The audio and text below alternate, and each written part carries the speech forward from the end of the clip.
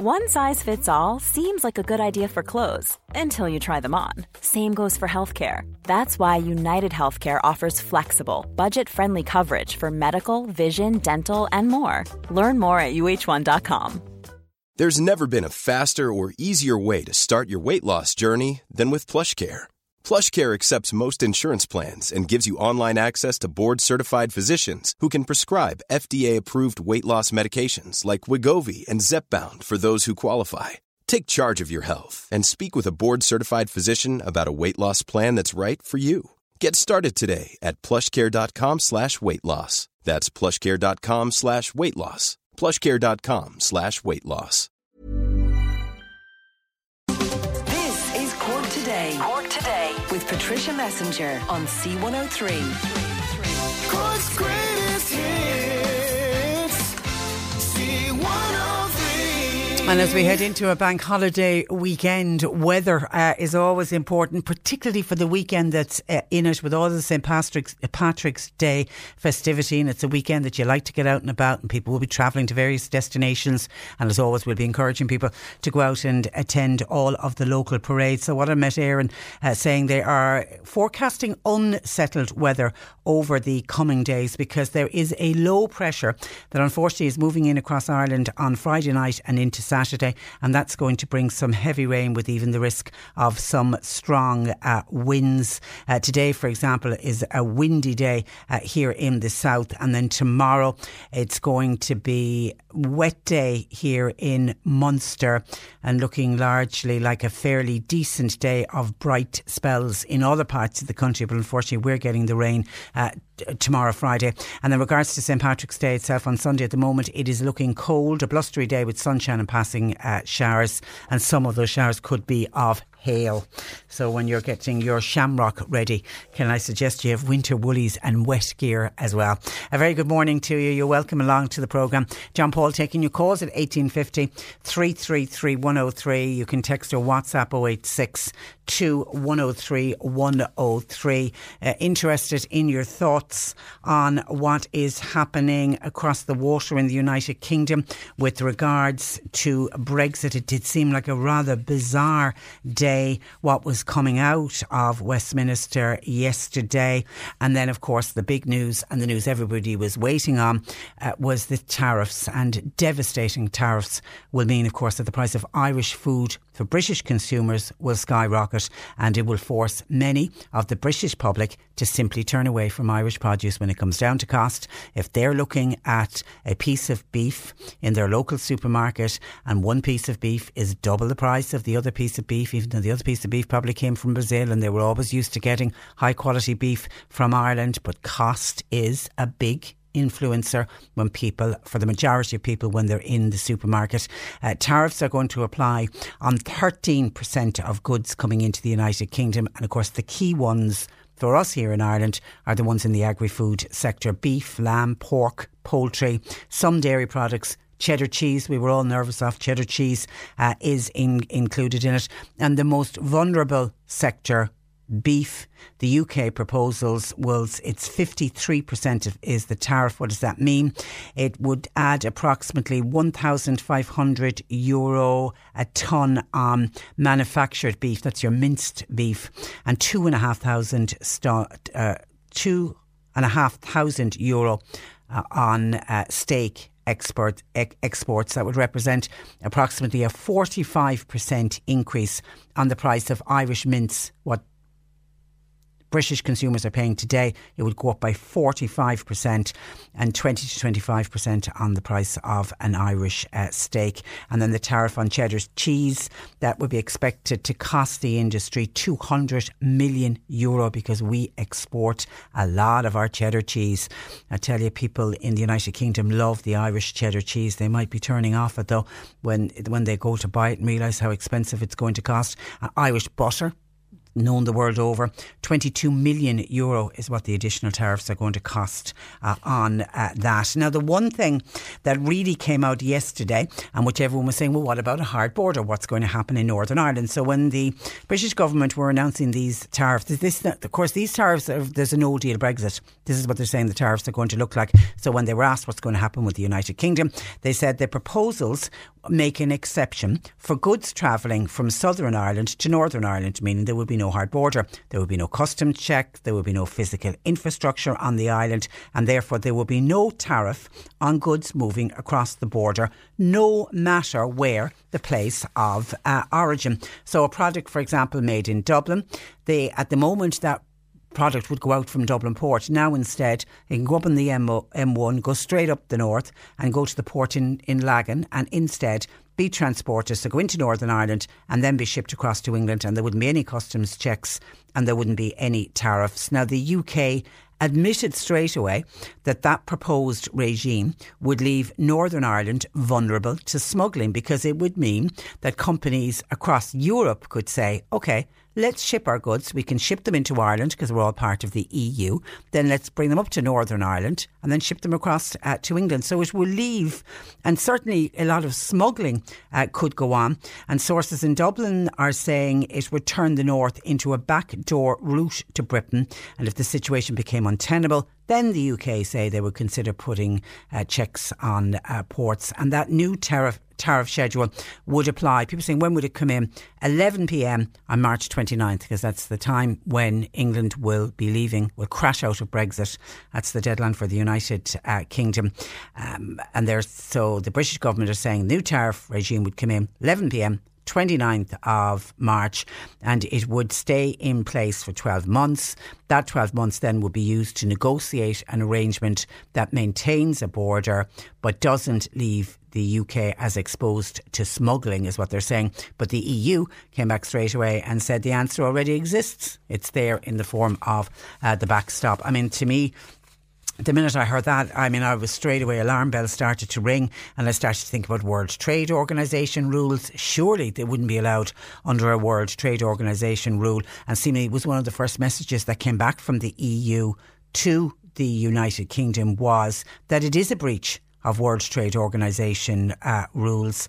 And the second message that came out from the EU to MPs was that they can vote all day on all they like about Brexit and extra time and about a no-deal Brexit, but at the end of the day it's going to be up to the EU member states to decide by unanimous vote if there's to be an extension and what that duration is going to be. So there's almost a sense that the EU are getting a little bit sick and tired of what's happening in Westminster, and following yesterday the comings and goings, one would have to wonder, do the people at Westminster even know what's happening? Are they even talking to each other? Because it doesn't look like they are. It is a jolly fine mess we find ourselves in.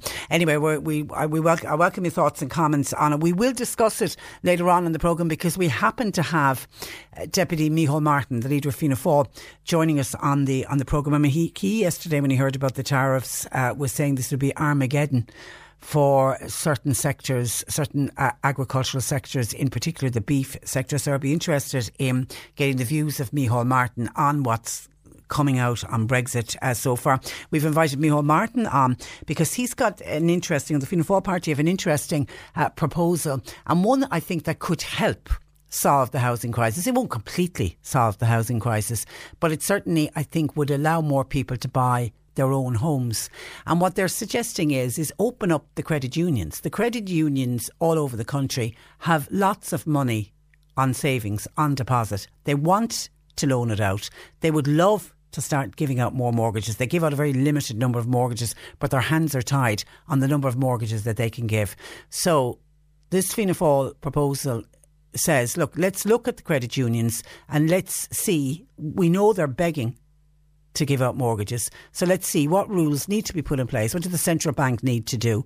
What rules do they need to change to allow credit unions to give out mortgages? And I think a lot of people, this is no slur on banks, but I think a lot of people would prefer to be dealing with a local credit union when it comes to getting a mortgage than going to their high street bank. And there's also a large cohort of people who are kind of stuck in the middle because they can't get a mortgage. They earn too much to get social housing, so that sort of rules them out ever getting a council house. But then they're not earning enough in order to get a mortgage from a main street, high street bank. because of the rules and regulations around how much you can borrow, and houses, as we know, are rising all the time. So they can't get a mortgage big enough because they don't earn enough. But they do earn enough to pay back a mortgage, but just not under the rules of the Main Street banks. So that group of people certainly, I think, would love to go knocking on the door of their local credit union. So we're going to discuss that on the programme today. We're also going to look at two separate, very worrying reports that are showing the Irish and our relationship with alcohol, and the way we drink and the way we consume and the amount of alcohol we consume. We just are not getting a handle on it. We are all drinking too much. But there's a separate study that came out that looked at adolescents, looked at teenagers. And now they were looking at not just drinking, they were looking at the general health of teenagers, not just in Ireland. This was an international study. And Irish teenagers, Irish girls in particular, did very badly, scored very badly when it came to binge drinking. And there's a huge number of young girls binge drinking. And it just goes back to our whole attitude and our whole relationship with alcohol. As adults and as parents, do we need to throw a check on our drinking because of the image we are portraying and the example we are showing to our children, and in particular to our adolescent children? So we're going to look at that on the eve of our national festivities, St. Patrick's Day, when a lot of our celebration will evolve around alcohol. We're also going to hear from a listener in Bandon who has contacted us, who's getting very frustrated about traffic congestion in the town. Now, the flood relief works are going on, and I know we'll have people saying in other towns, look, we had flood relief works many years ago. We all have to put up with these traffic delays when you have that type of road work going on, or any kind of road works where the roads are being dug up, if there's new water pipes being laid, whatever it is. But when it's a major problem like flood relief work, you just kind of have to put up with the delays, knowing when the end result comes, you'll be delighted and happy, and you'll have forgotten all about the traffic congestion. Well, our listener feels that more could be done so that the traffic congestion in the town of Bandon isn't as bad as it is at the moment. If anybody else has a story to share about being stuck in traffic in Bandon for an exceptionally long period of time, and what are the solutions? It sounds from what this woman is telling us that the traffic management plan that's in place is not working, and if it's not working, why? Member for An Garda Síochána will join us for this week's Crime File, and then Jane Pickett will be with us in the final hour of the programme. If you have a pet question, you can get it in throughout the day. This is the Cork Today replay on C103.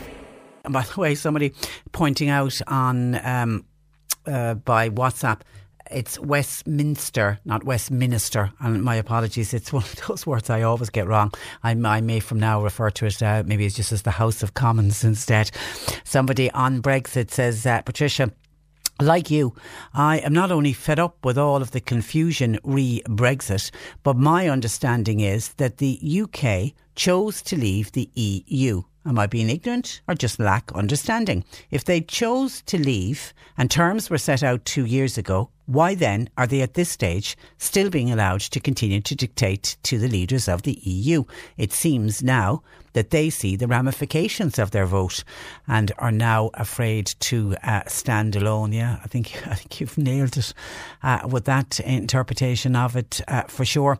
And Michael in Castletownbere, who always has a really good handle on anything to do with the EU in particular. He's good handle on government things as well, but when it comes to the EU, he has a particularly good handle on it. He says, Patricia, hi, yesterday was one of the most extraordinary, shambolic days of confusion ever witnessed in the Hub, the House of Commons. Howard Wilson once said, was it Howard Wilson said this? A week is a long time in politics, but yesterday must have seemed like a year for Theresa May. As the early hours of nighttime approached and the stars began to twinkle in the sky, the whole balance of power shifted in Westminster by default rather than by design. The anti-Brexiteers and the anti-crash-outs got together and they had huge success. The Brexiteers now need Theresa May. They now, for the first time, need her. They need her deal. It's the only way they're going to get Brexit.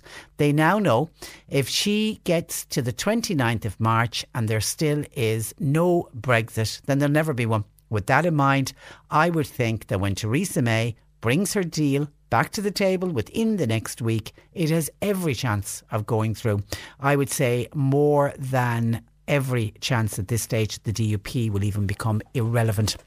So says Michael.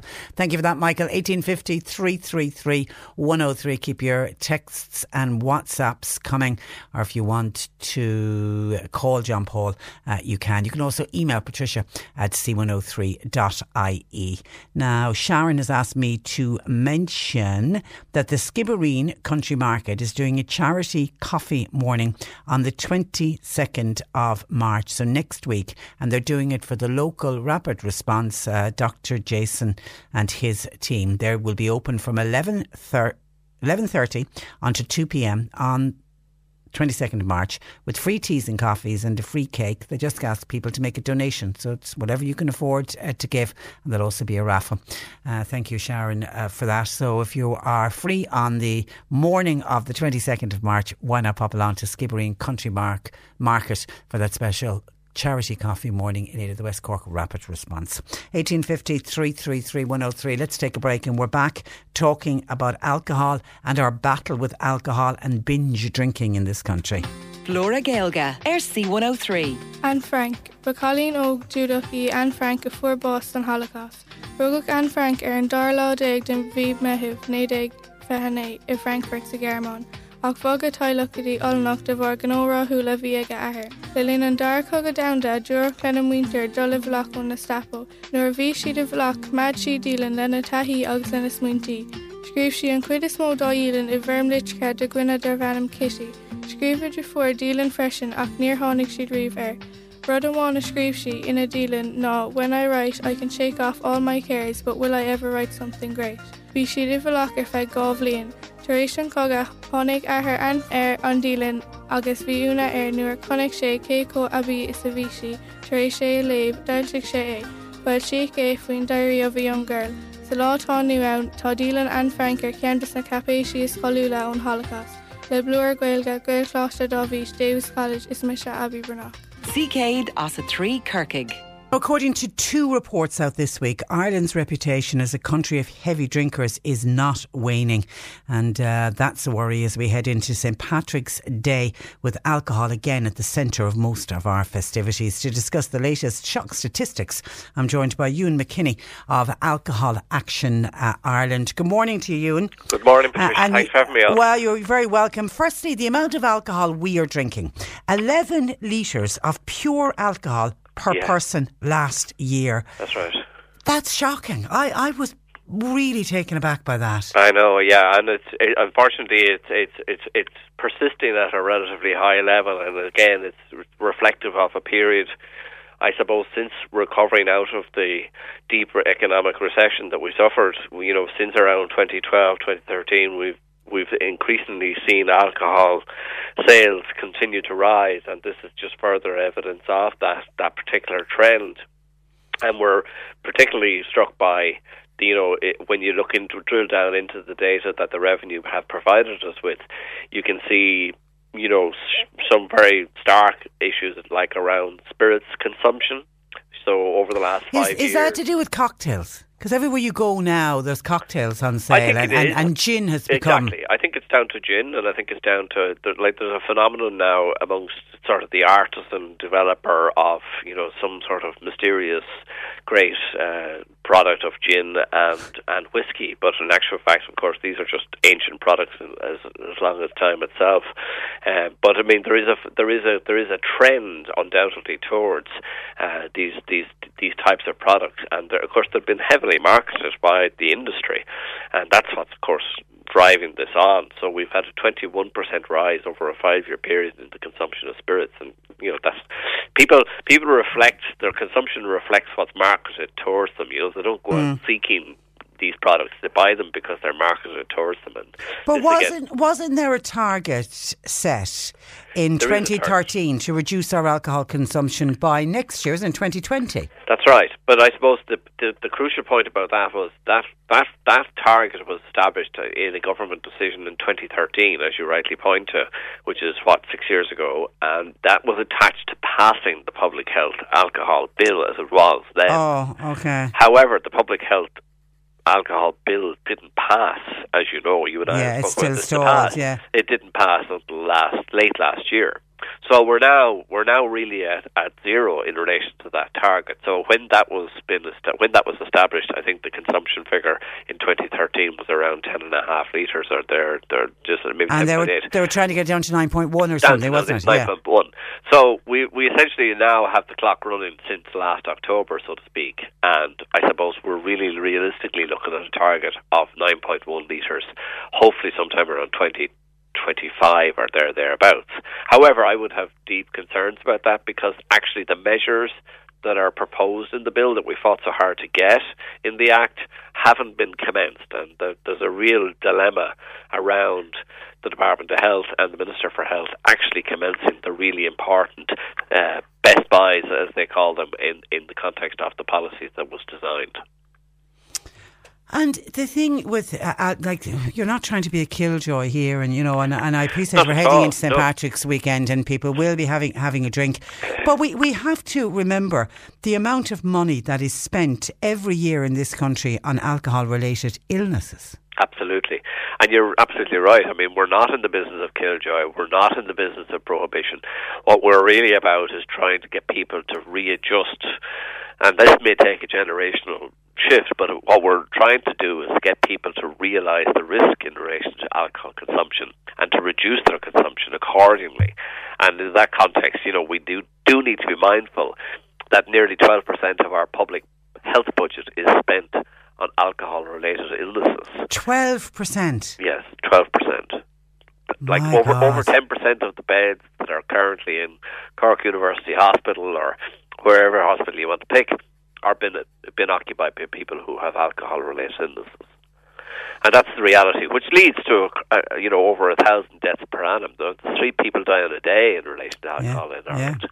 So we have a really, really deep problem that it just isn't shifting. And I suppose what we're trying to highlight is, we've spent a very long time trying to develop a piece of legislation to regulate and to curb the consumption and the promotion of alcohol, and now we finally have gotten that, and we really need to press on with that. And unless they are developed and implemented in a coherent and cohesive way, we'd be sitting here in half a generation's time looking at exactly the same figures. And still having the same conversation. And the other study was the one in the Lancet. This was the one that looked at adolescents, and I know they were looking at their overall health. Yes. But binge drinking came out in this on our teenage girls in particular.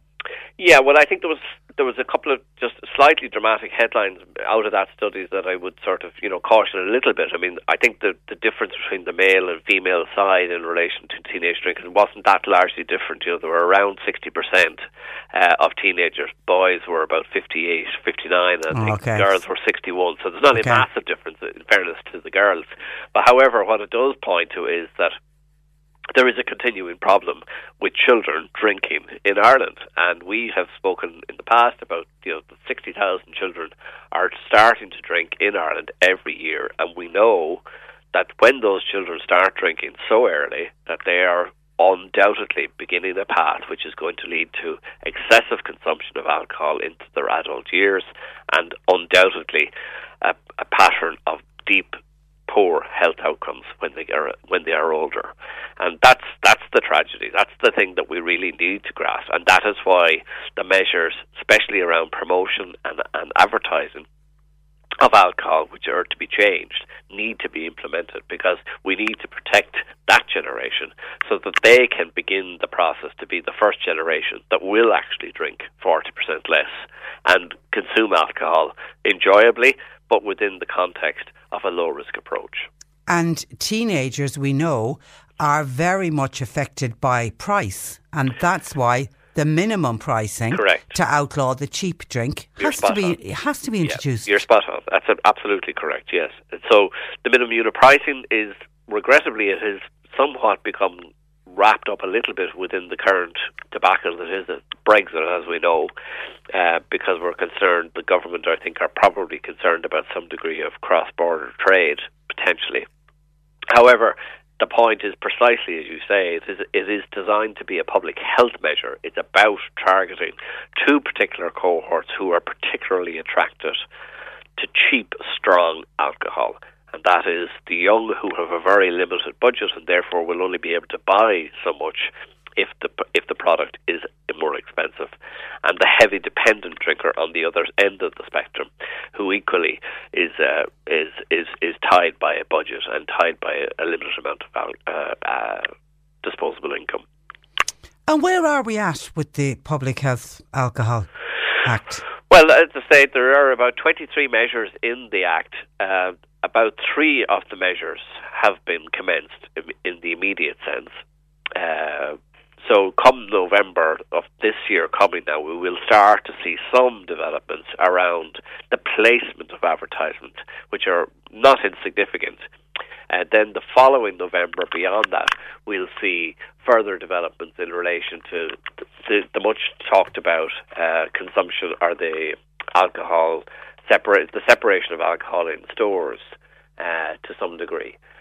So by the 2021, we'll see probably 9 of the measures involved will have been implemented. But the big ticket items, the big real best buys, like the minimum unit pricing, like the change in the content of advertising, and like the labelling of products, all of those, there's no site, no timeline, and no indication as to when any of those measures will be implemented.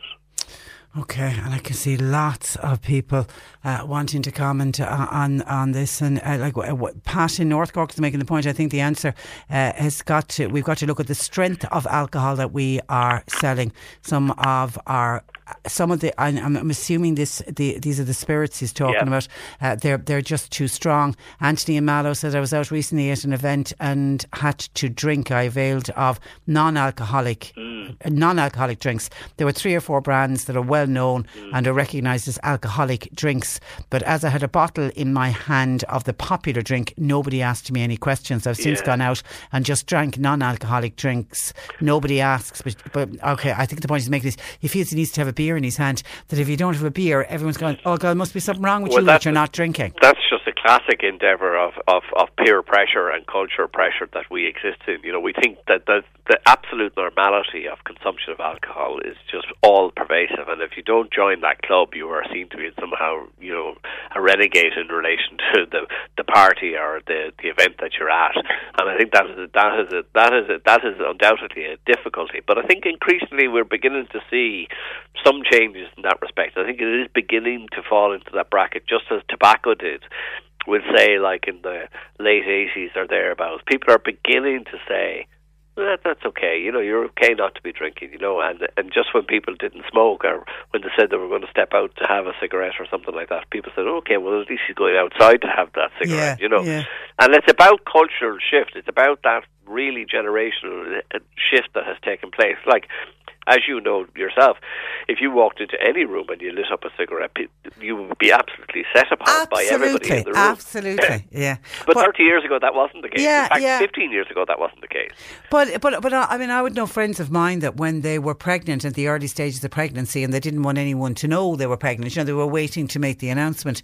And if they were out at a social gathering, they had to let on they were drinking, because if they didn't, people were going to pounce on, oh, you must be pregnant. I was like, what is wrong with society?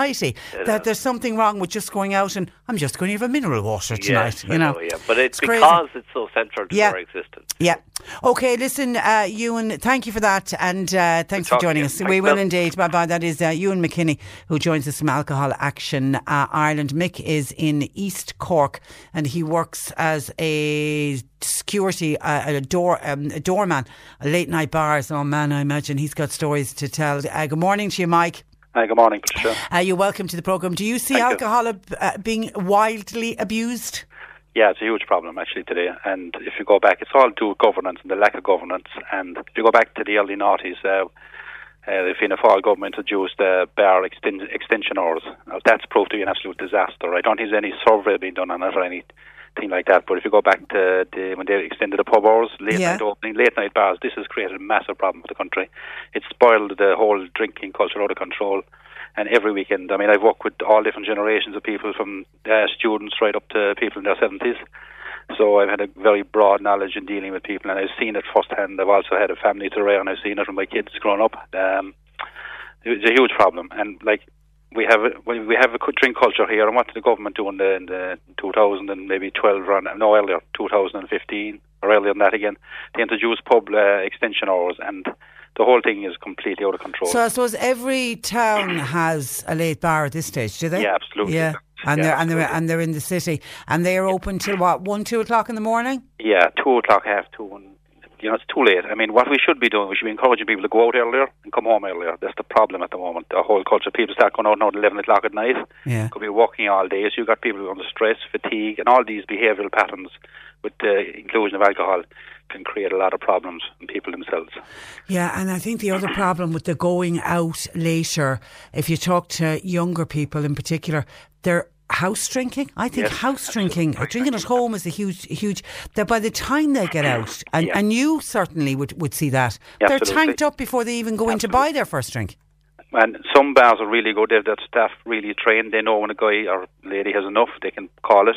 Some bars, they just don't do that, and that's a huge difference for people like us on the doors dealing with people, and staff themselves really deal with people. So some bars are really good. I've worked in some bars where they can call it. The bar staff are really switched on. Yeah. And that's really makes our job much easier as well.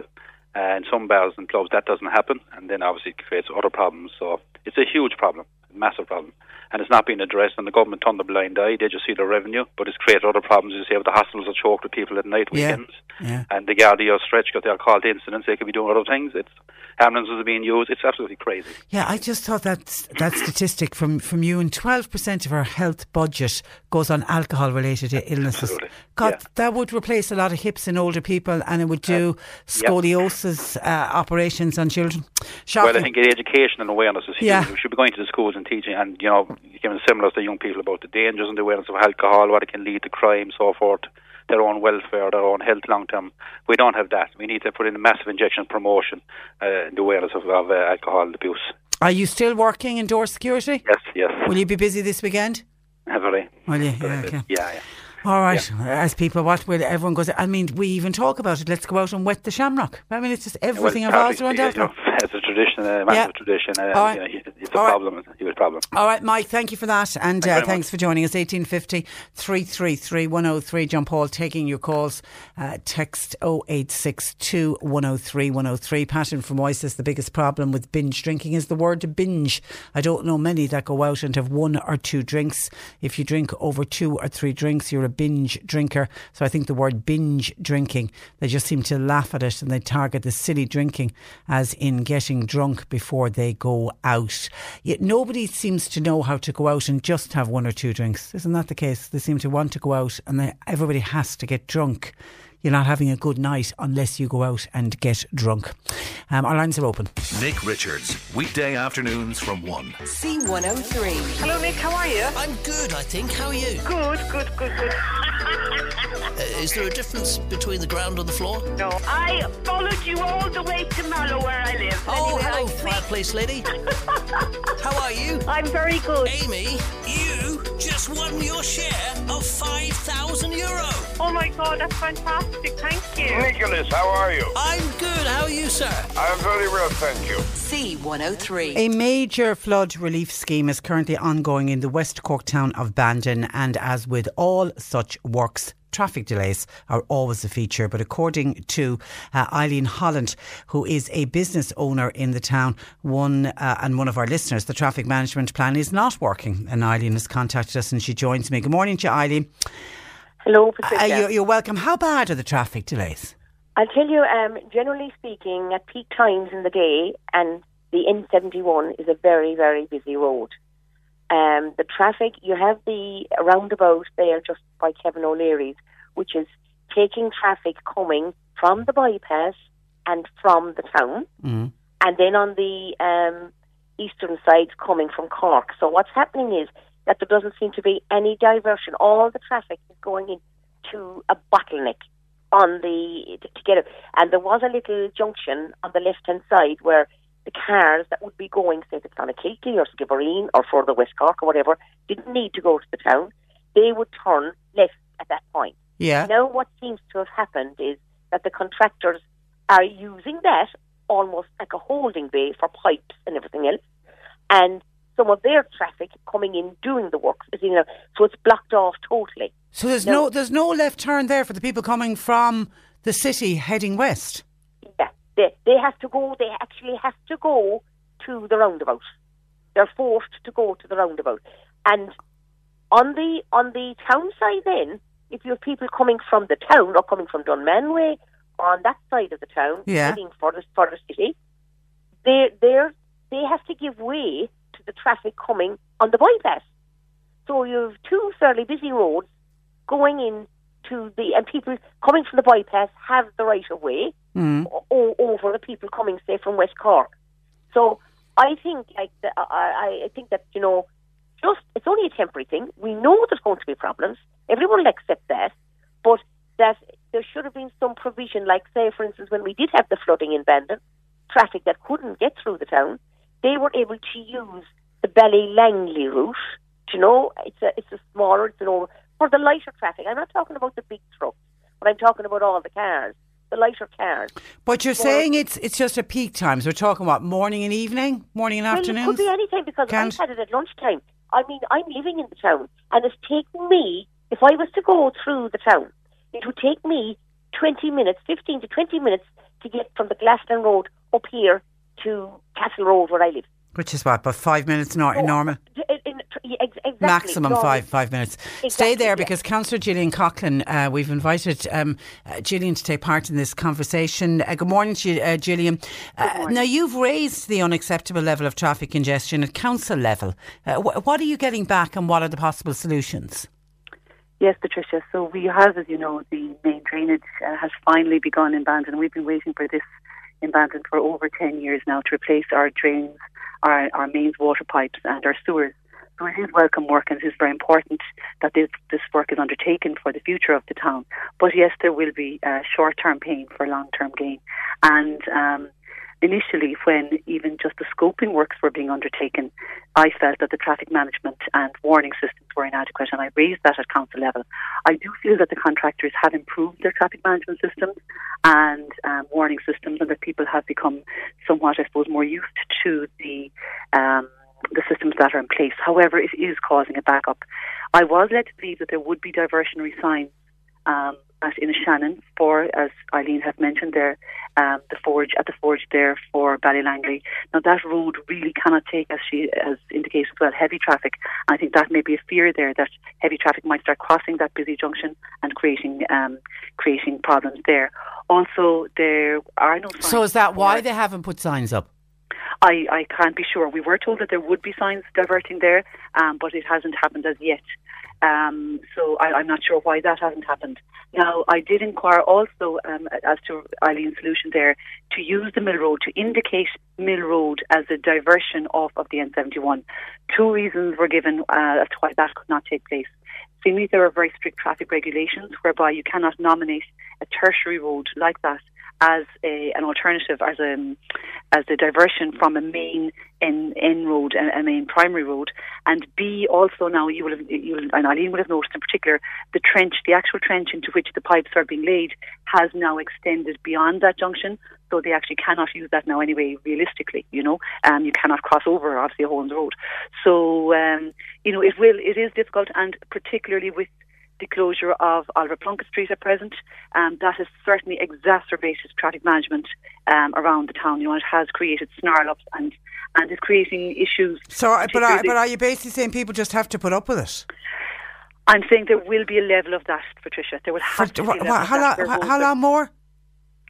20 months is the scheduled work, yes, in Bandon. So there will be pain. There is no doubt about that. Now, it will be localised. You know, there will be certain work will take place on, say, the Glaston Road, and then it will finish. It will move on, yeah. But it will move on to other places. So all right, Eileen, short-term pain, long-term gain. When it's all over and done with, you'll be relieved. Well, I think myself, right, that there's going to people will lose their patience at the level of we have a business out on the Glaston Road, and to give an example, we can see from our window the traffic, and it's down literally to a snail's pace. For a car to pass our gate, which is a very wide gate where trucks are going in and out all the time, you could be talking about it just nearly, it could take 5 minutes, 10 minutes to get past this. Is your business affected? Well, I mean, not at the moment, it's not. But it probably will be going forward, because when they're going to have to put down these pipes, there is a point where they're going to have to go pipes across our entrance. And we've got big trucks going in out there several times a day. So I'm not sure. Like, I believe that a lot of the work that they're doing, where they're digging up, we had a lot of it now with Wills Brothers when they were doing the flood defences. That was last year, yeah. But they complimented them because they were brilliant. They had little teams all over the town doing different areas at a time. And we all knew it was happening. There was nobody in any issues whatsoever.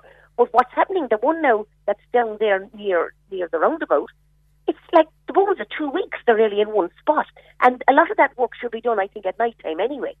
Okay, all right, I'm over on time. Gillian, has that been looked at, doing nighttime work? Or is it a health and safety issue? I did suggest it. Did you get anywhere? I think as per contract, I don't think it is part of the contract, but I haven't heard anything. And I know it can be health and safety issues as well. We've got to leave it there, ladies. Listen, thank you for that.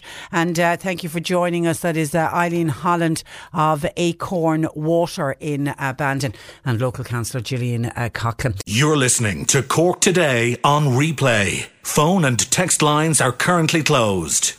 Lovely call in this morning from, I don't know the lady's name, but she was ringing on behalf of her parents, who are Pat and Bridget from Mallow.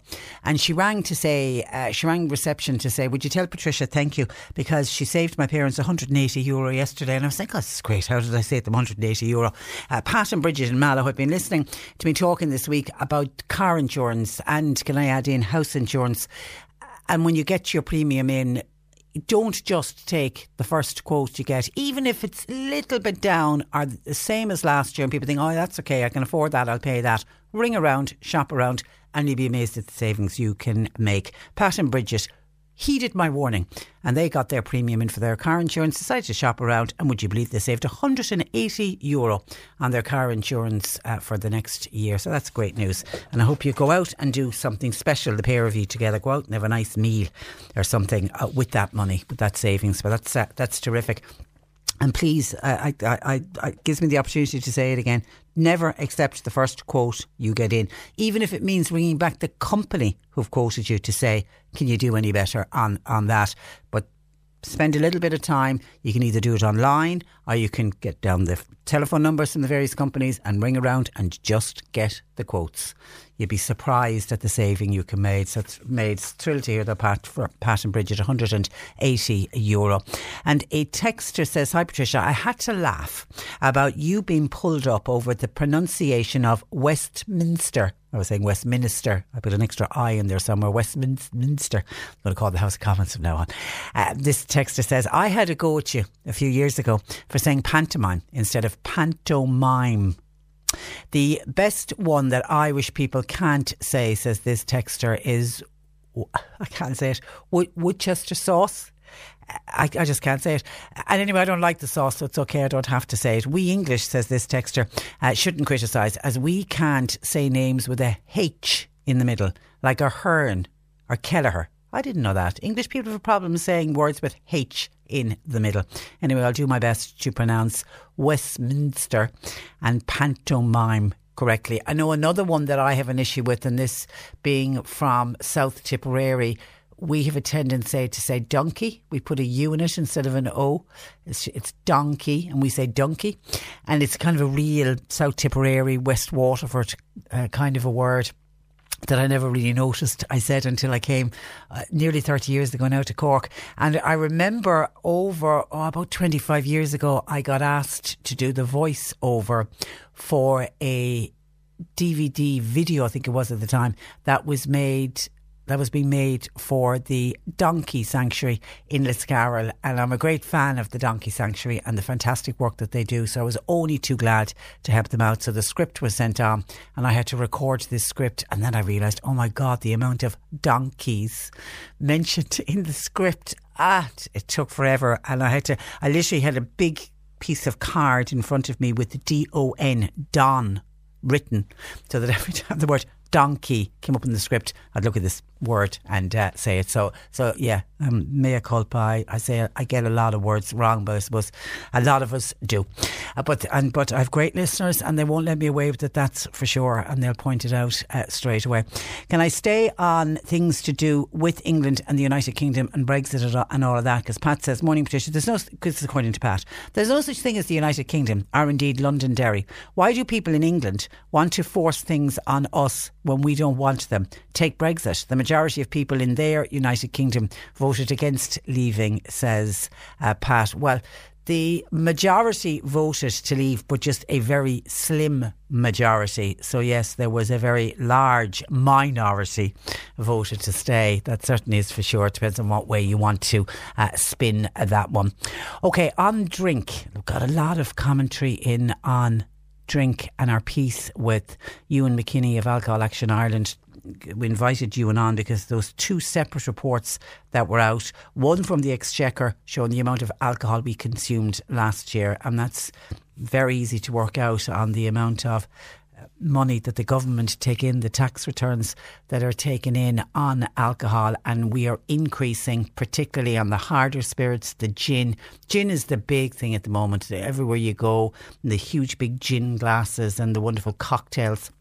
And everywhere you go now, there's a variety of cocktails on sale, and I have to say I like the odd cocktail as well. Some of them though could be lethal because they can be more than one spirit. You can have two spirits and some other kind of an alcohol and a wine or something, or a champagne, all in the one drink. So they can be, from an alcohol point of view, very, very strong. Stephen says, your caller has taken the words right out of my mouth, and I take it this was Mick who joined us, who works in security at late night bars. Stephen says, he's taking the words right out of my mouth. Not alone that, but Fianna Fáil also made drink freely available in every supermarket and off licence, as well as extending the opening hours. And now we're supposed to be surprised that we have a drink problem and a drink culture in this country. Not to mention, at the same time, successive governments have come down like a ton of bricks on social drinking in pubs.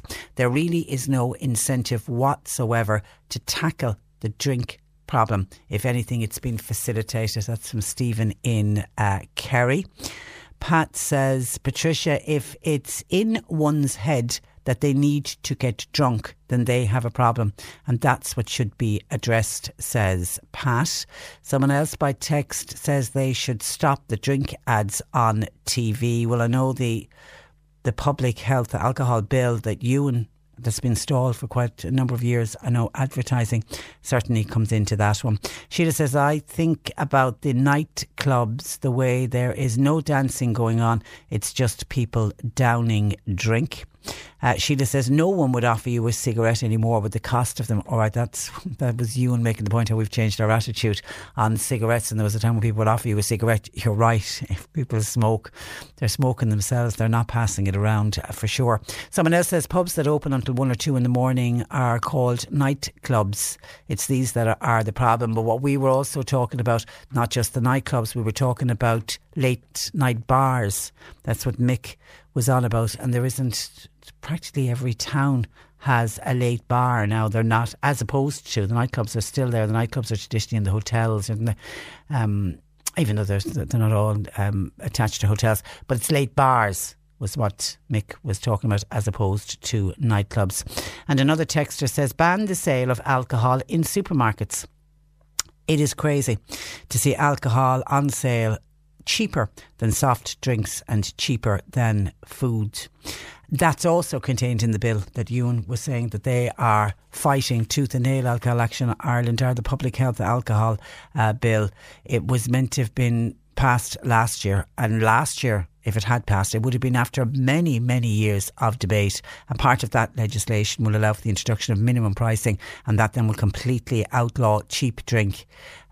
And of course, it's also talking about bringing graphic labelling as well, and that's, you know, there's a lot in it. But the sale of cheap drink would be outlawed if that bill was introduced, but they just seem to be a little bit slow on bringing that in.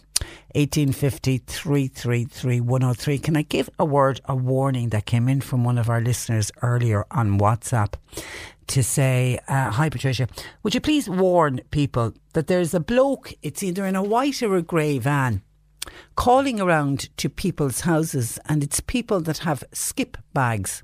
He called me at around 7:30 last night, and to be honest, I didn't like the way he knocked on my door and also knocked on my window.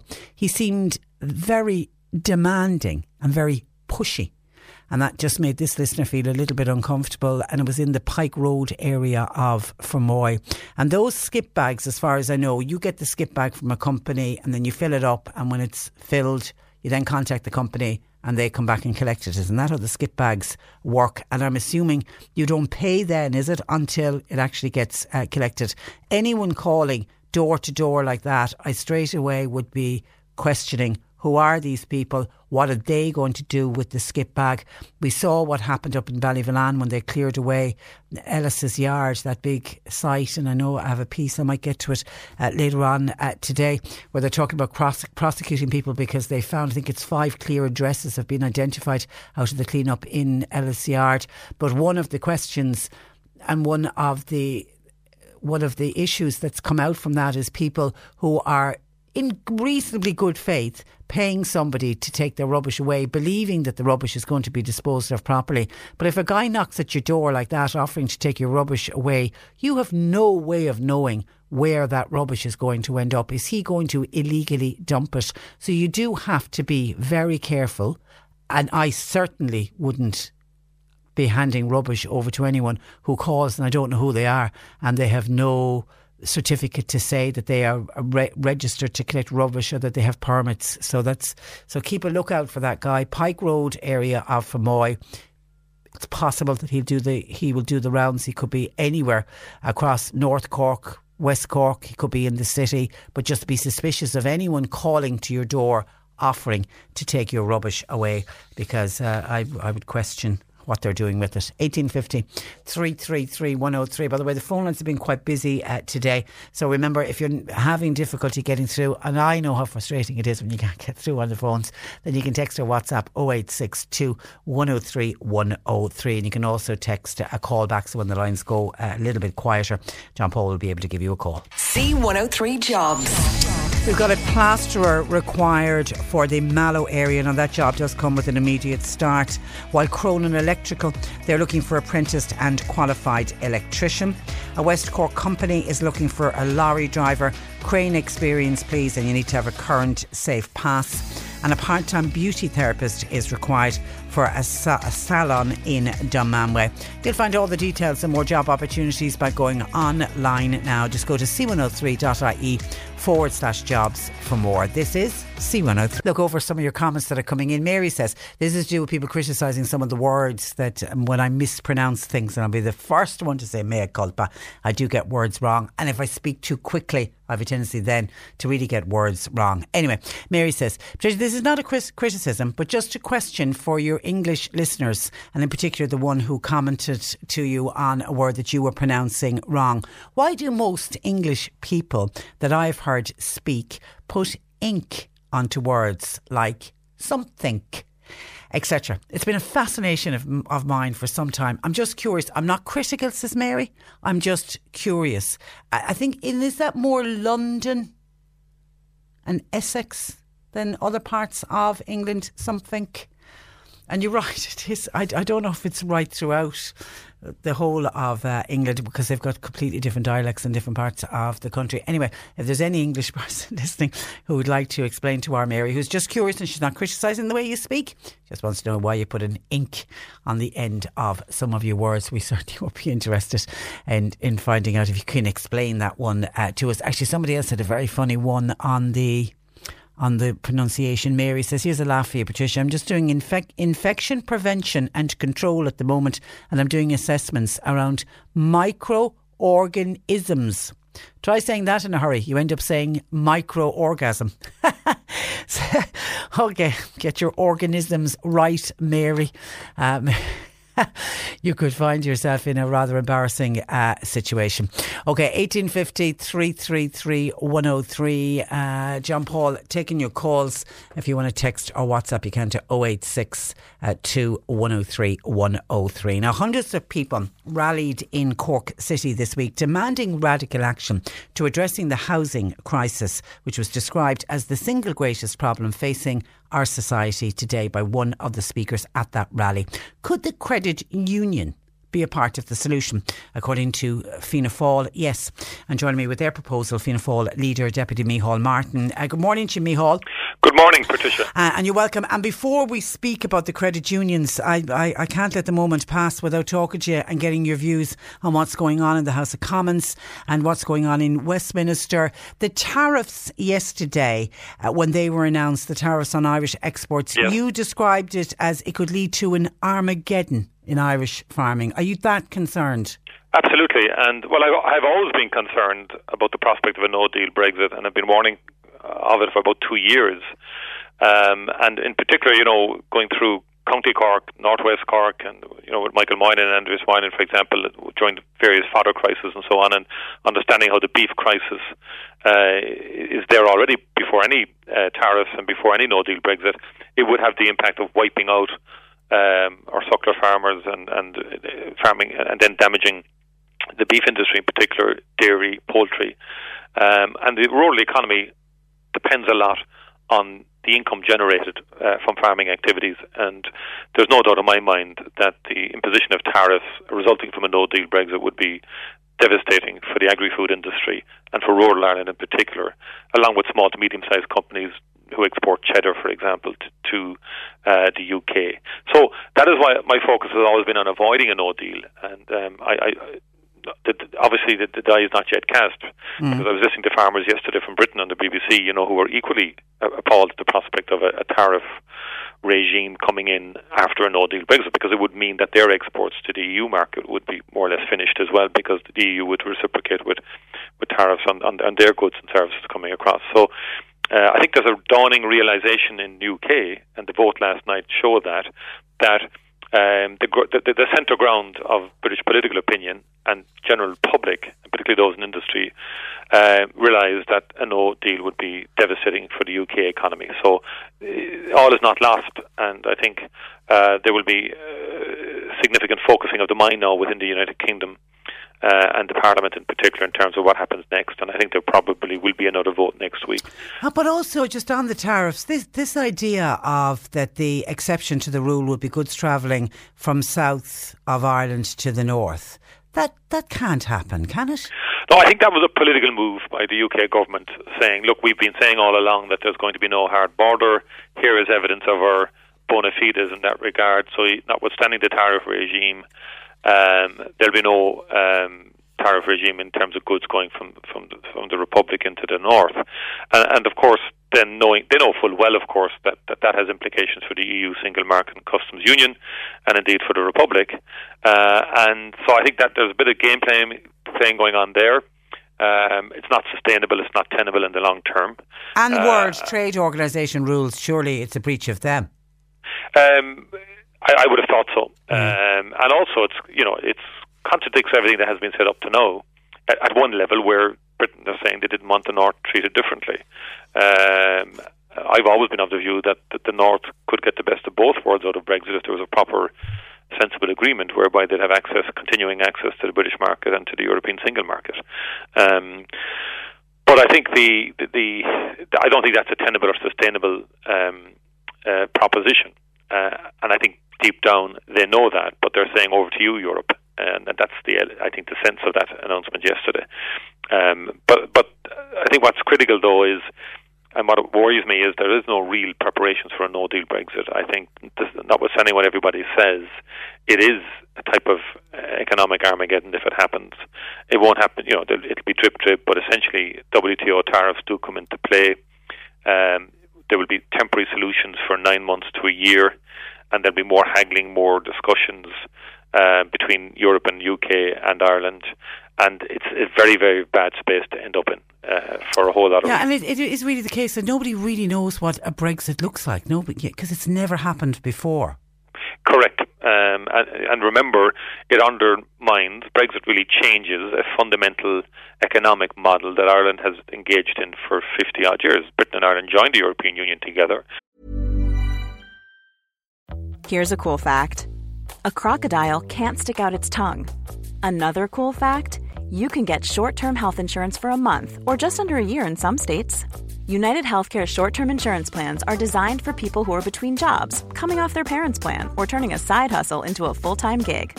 Underwritten by Golden Rule Insurance Company, they offer flexible, budget-friendly coverage with access to a nationwide network of doctors and hospitals. Get more cool facts about United Healthcare short-term plans at uh1.com. It's that time of the year. Your vacation is coming up. You can already hear the beach waves, feel the warm breeze, relax, and think about work. You really, really want it all to work out while you're away. Monday.com gives you and the team that peace of mind. When all work is on one platform and everyone's in sync, things just flow. Wherever you are, tap the banner to go to Monday.com. There's never been a faster or easier way to start your weight loss journey than with PlushCare.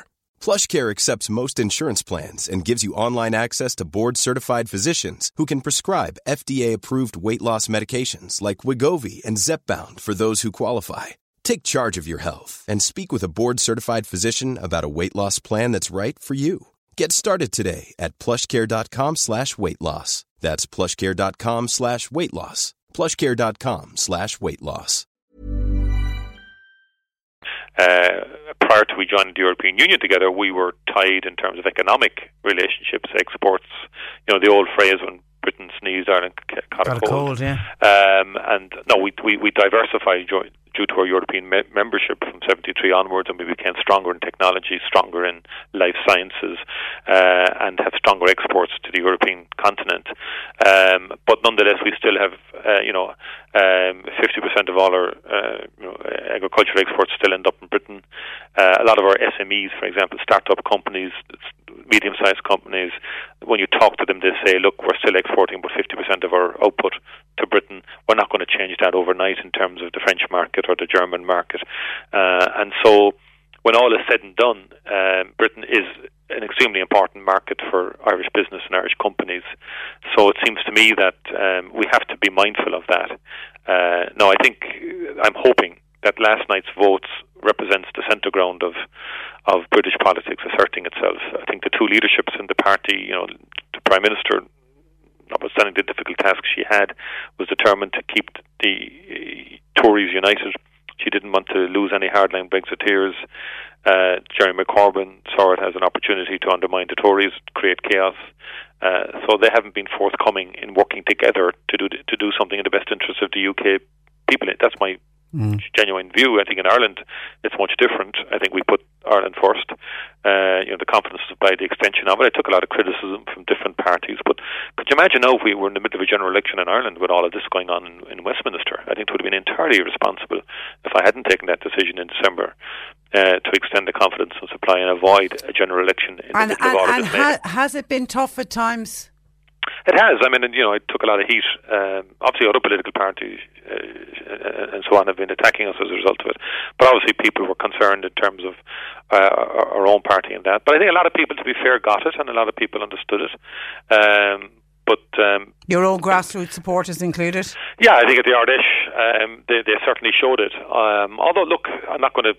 Obviously, there's a lot of disquiet, in terms of particularly when the Children's Hospital scandal broke up and the issues around that.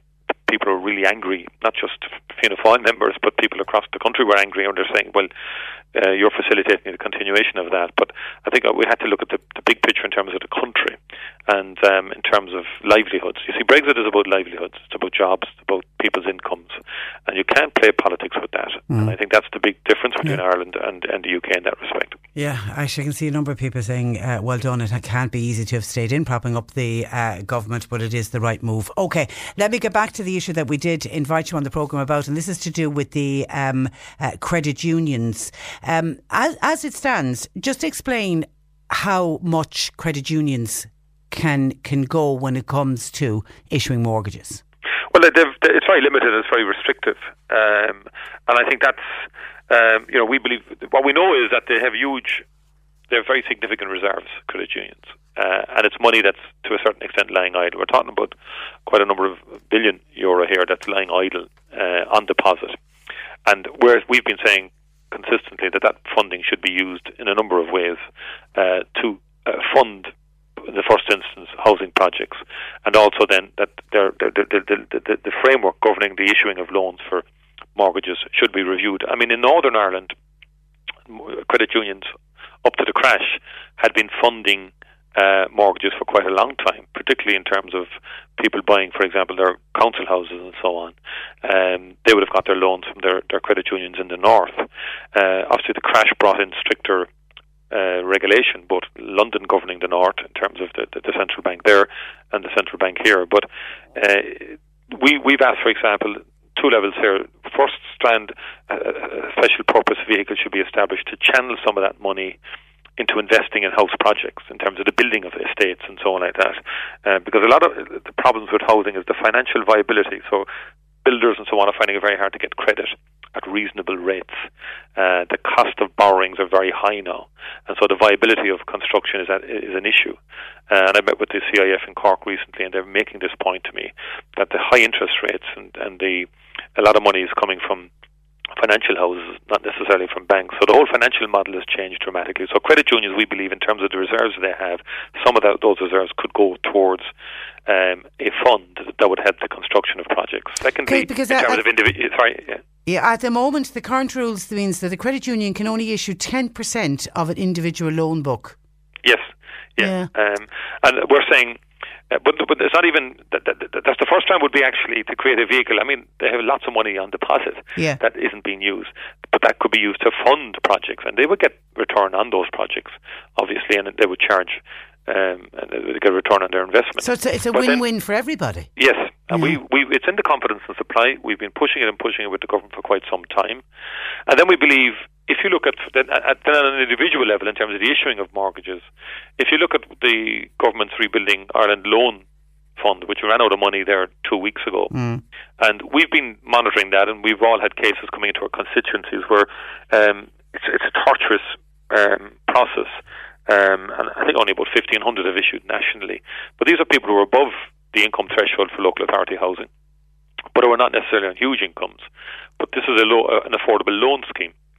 And many people, are paying rent now. They could get mortgages that would be cheaper than the rent and less expensive than rent, and they're not being facilitated. And in our view, the credit union could have a role there as well. I'd understand it has to be controlled. I'd understand it have to be, But why? What are the arguments against letting credit unions get involved in mortgages? Well, I prefer those who are arguing against it to put it forward. They believe that it could render, if it was excessive, it could render them unviable or undermine their financial strength and credibility. That said, I always remind people that it's the banking industry that collapsed, not the credit union movement that collapsed the country. And I think that doesn't mean all credit unions are, how would I put it, strong. There'll always be independent credit unions that might be in difficulty from time to time, but to be fair to the credit union movement, their own mutual funds underpinned and bailed out quite some of them, not too many. There was one in Kildare, I think, and so the degree to which the credit union used the taxpayer in terms of the time of the crash was minimal compared to what happened obviously with the banks. And I just think there's a view in official Ireland that frowns upon credit unions and frowns upon the credit union movement, and has, meanwhile then doesn't seem to have the same attitude to the banking sector, although it has to be said that the central bank's new rules, and the banks are recovering. That's important to the economy. I'm not against, obviously, the banks. We have to have a healthy, viable banking system. But I do think competition in certain segments of the market would be advantageous, and the credit union movement has stood the test of time. I know at my own house, when I grew up in Turner's Cross, it was the credit union we went to for a house extension and so on. My mother had a great faith and belief in it. And that's the kind of community I sprang out of. And I've always been a bit annoyed at the kind of patronising view in Department of Finance and other locations nationally about a community movement that was founded by John Hume in the north, and that really did an awful lot for working people. Absolutely. I just get annoyed about it. Do you worry about? I mean, we have a generation of people who may never be able to buy their own home unless we start to do something differently in this country. Correct. I'm very angry about it. I'm very annoyed about that. And there was a survey done by the Department of Housing last week in conjunction with somebody else saying, we should warn people about buying houses and the perils of it and the excessive impact on their wages and so on. Everybody was writing that report and advising young people to go to the European model and start renting. Every one of them has a house. And I just get a bit. I think home ownership matters in Ireland. I think it is. It's in our DNA. It is in our DNA, but it's also very much linked to our community values, because if you have a stake in the community, if you belong to a community, you're involved in the sporting clubs, you're involved in the Meals and Wheels in the community area, and one of the great strengths of Ireland is community values, and the sense that we're a broader community, and we're not all just individuals pursuing our own individual agendas. And I think the housing model in Ireland has been a contributing factor to that. We're not an anonymous society, and we never have been, where people hardly look. I mean, I was talking to the Portuguese ambassador the other day, and he said what he loved about Ireland when he came, and it said similar to some of the Portuguese, the welcome, but also the sense of engagement and the sense of community. And he thought it was quite distinct across Europe and other locations that he'd been in. And I think home ownership is a part of that. And I think it is sad that younger generation have been told your prospects of buying a home are very remote. Nowadays, you have to be, the average age at which a young couple buy a house now, young people, is 35. That's just too long to wait. And I think that's why we pushed in the budget for an affordable housing scheme, where the government would subsidise in state-owned lands the construction of housing to enable houses to be affordable to people on modest wages. Now we're hoping to build 6,000 out of that scheme over the next 3 years, but that's only a start, and we'd love to do much more. And the other problem I have, I think, is the state has turned its back on building housing, and the local authorities have in any meaningful way. You know, your listeners may not know, like I come from a place in Turner's Cross, Ballyphehane, one of the finest housing estates complexes ever built by the state is that whole area of Ballyphehane, from Pulloduff right into Turner's Cross. We did that in the 50s. And earlier when we were a much poorer country, and fine quality housing, fine communities grew up out of it, and we're in an emergency, and the value of that is it takes the pressure off the private market. It frees up more houses for people to buy who are in a position to buy, and you get greater supply. But at the moment, everybody's chasing the few houses we have in the private market through HAP, the Housing Assistance Programme, through local authorities buying houses and competing with young couples who want to buy the same house, and through the lack of supply in terms of the building of housing. Okay. All right, we leave it there, Micheál. Thank you for that, and thanks for joining us on the programme. Good morning to you. Bye-bye. Deputy Micheál Martin. And a number of people saying, bring on the credit union. I would love to take out a mortgage with the credit union, says one listener. And what's really the couples in particular that Micheál is talking about, the ones that are caught in the middle, they earn too much to entitle them to a social house, but then they don't earn enough to qualify for a mortgage, say on a high street bank, and they are paying a huge amount on rent every month. And if they did get a mortgage, what they're paying on rent would actually be less than what the mortgage repayment would be. I mean, they are the ideal people for the credit union if they could allow the credit union to start giving out more mortgages. At the moment, 10% of the individual loan book, they can't go any higher than that for long-term lending, and obviously long-term lending would be a mortgage. So they have given some mortgages out, but it's a small number. The central bank needs to allow them to give out more. But somebody says, is that what put credit unions in trouble in the first place? Says John, he would worry about allowing the credit unions to get involved in more mortgages. I mean, I'm not saying that they just open the doors and let everybody in. There would have to be strict rules and regulations, but there's money there. They have a pot of money there, and it's sitting there doing nothing. This could be a win-win all round. This is the Cork Today replay on C103. Let's go to Schull Garda Station, where I'm joined by Sergeant James O'Donovan for this week's Garda File. Good morning to you, James. Good morning, Patricia. And you're welcome to the programme. OK, Thanks you very want much. to start with, firstly, some crime in the Macroom area. That's correct, Patricia. We've had a number of burglaries there in the Macroom district over the last number of weeks, and we're just looking for assistance from the public. I suppose the first one that we're going to touch on happened in the Knockanau West Kiskeme area on the Saturday, the 2nd of March last. This would have been, I suppose, a very small window where the owner of the house left the house, and in the space of an hour, the house was broken into. We're looking for any information in relation to any suspicious activity, be it people hanging around that area or a suspicious car, and for people to contact the Gardaí in either Mill Street or Macroom with any information. Okay. I suppose moving on then, on the same day we had another burglary in the Boherbue area.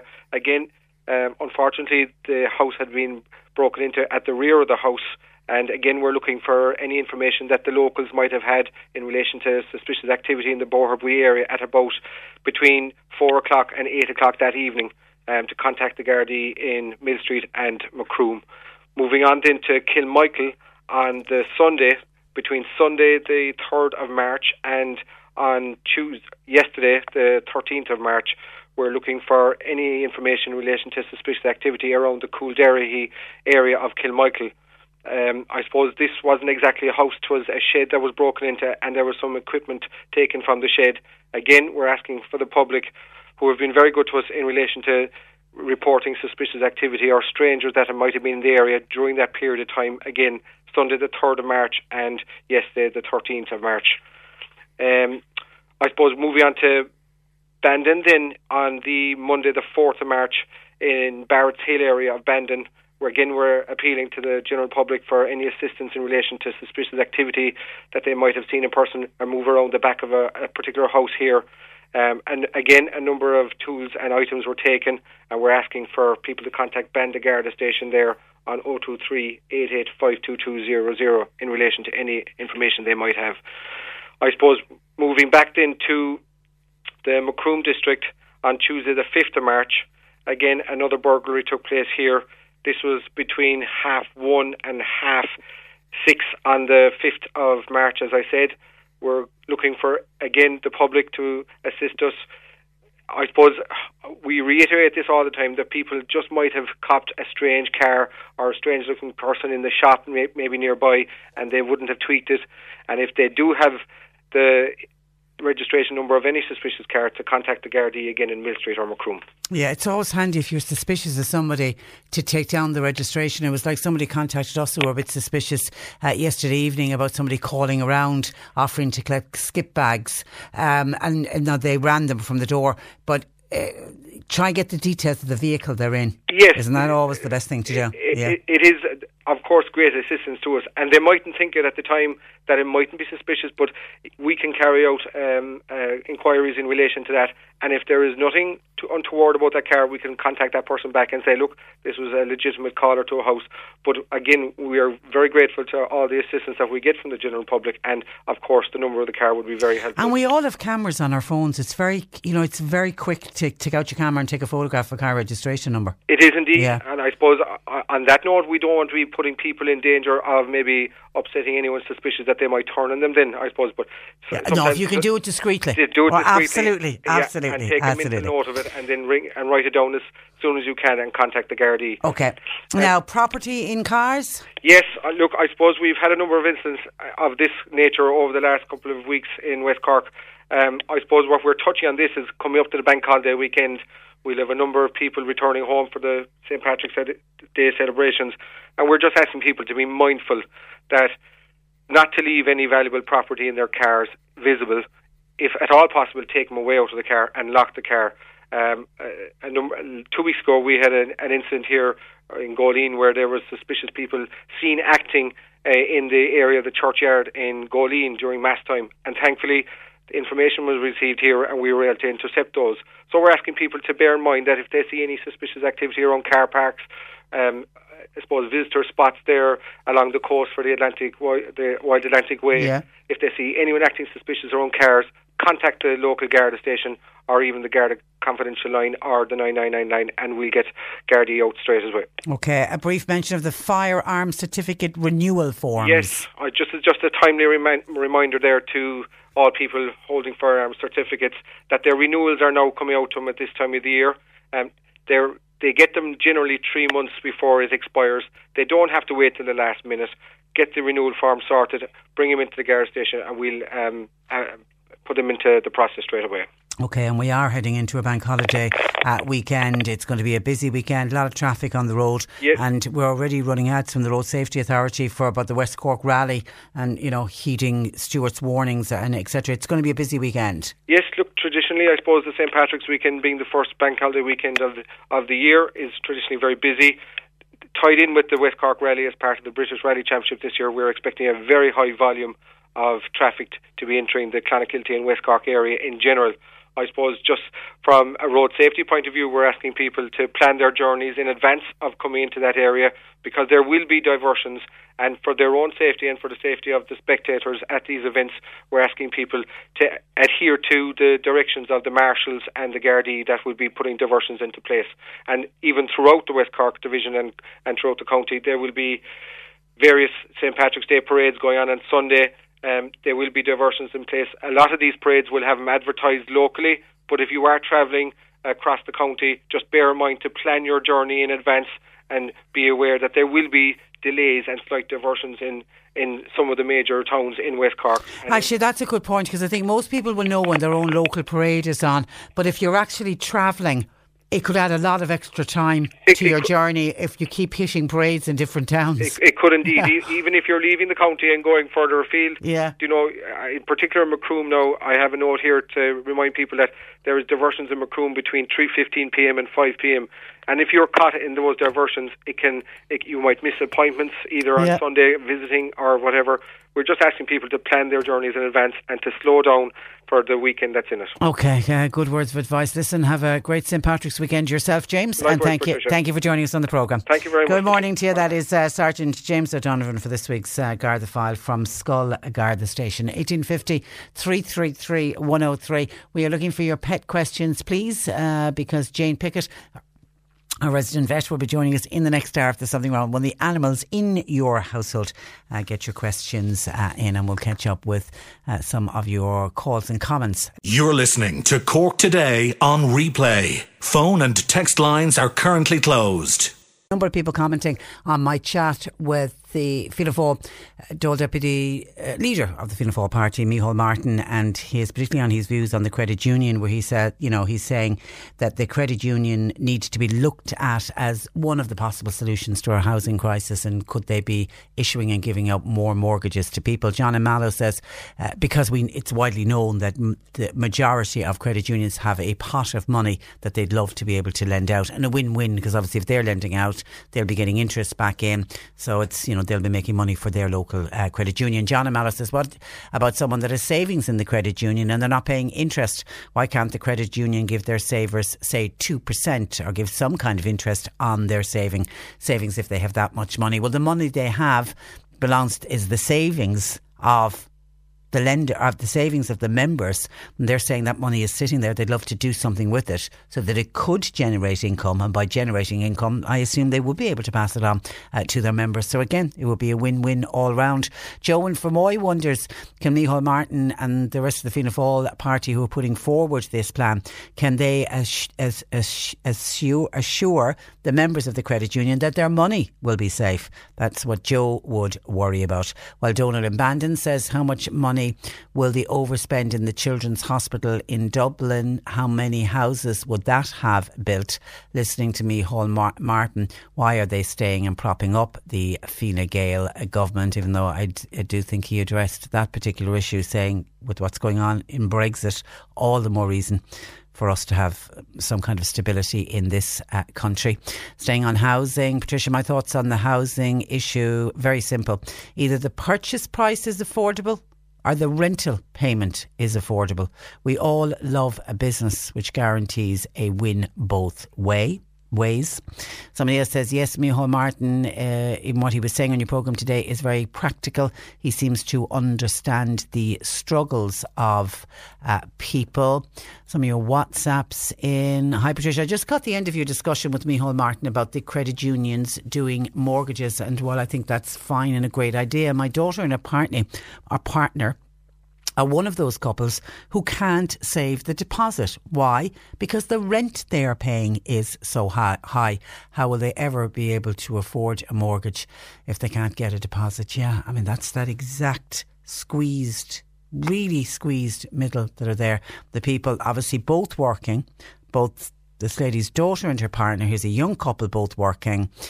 Their income will be too high to allow them to put their name down for a council house if and when council houses become available, or to get a social house, just earning too much, and yet not earning enough that they can continue to pay mortgage and pay a deposit and be able to get a deposit for a mortgage at the same time. I mean, that really has to be looked at, the amount that people are paying on rent, and that needs to be put forward as showing that somebody has the capability to pay back a mortgage but can't possibly save for a deposit at the same time. It's really, we just have to completely look at the model and the way we do it at the moment, because that's exactly that couple who, along with a lot of other people, there's talks already of a whole generation of young people never owning their own house because they're caught in that very same dilemma. And a texter, no name on this, why does he think, what does he think about the Irish, this is Micheál Martin, what does Micheál Martin think about the Irish people?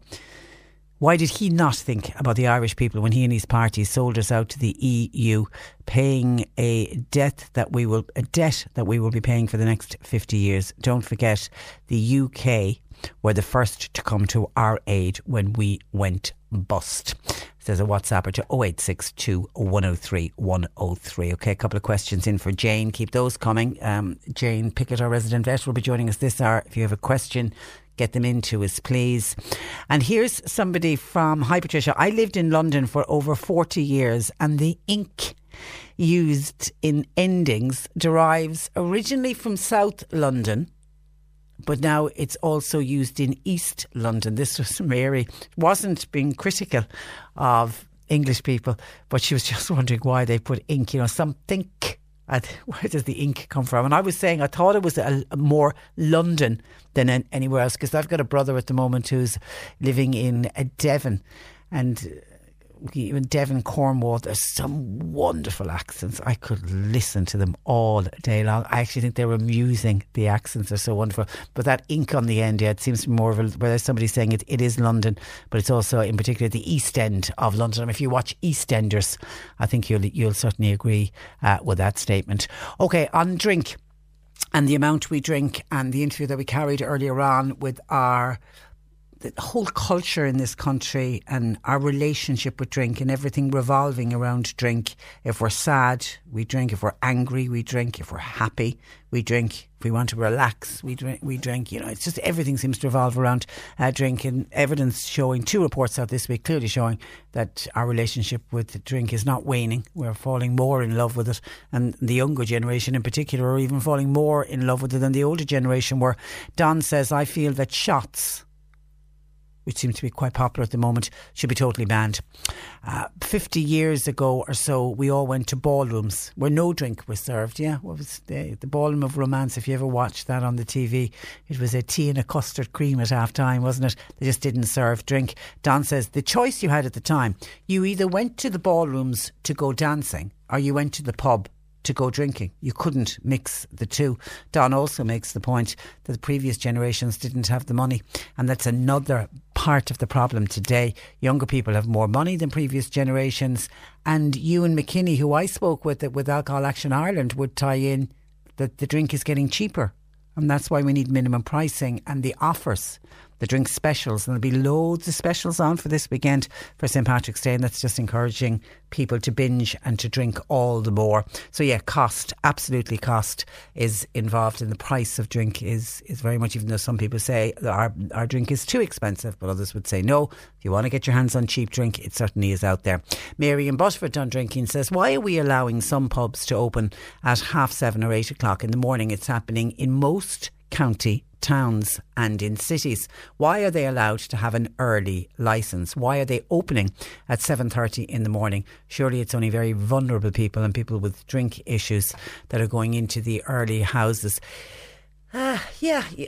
You wonder really, do early houses need to be looked at? Now, there probably isn't as many early houses today as there once was, but Mary is right, there are still early houses.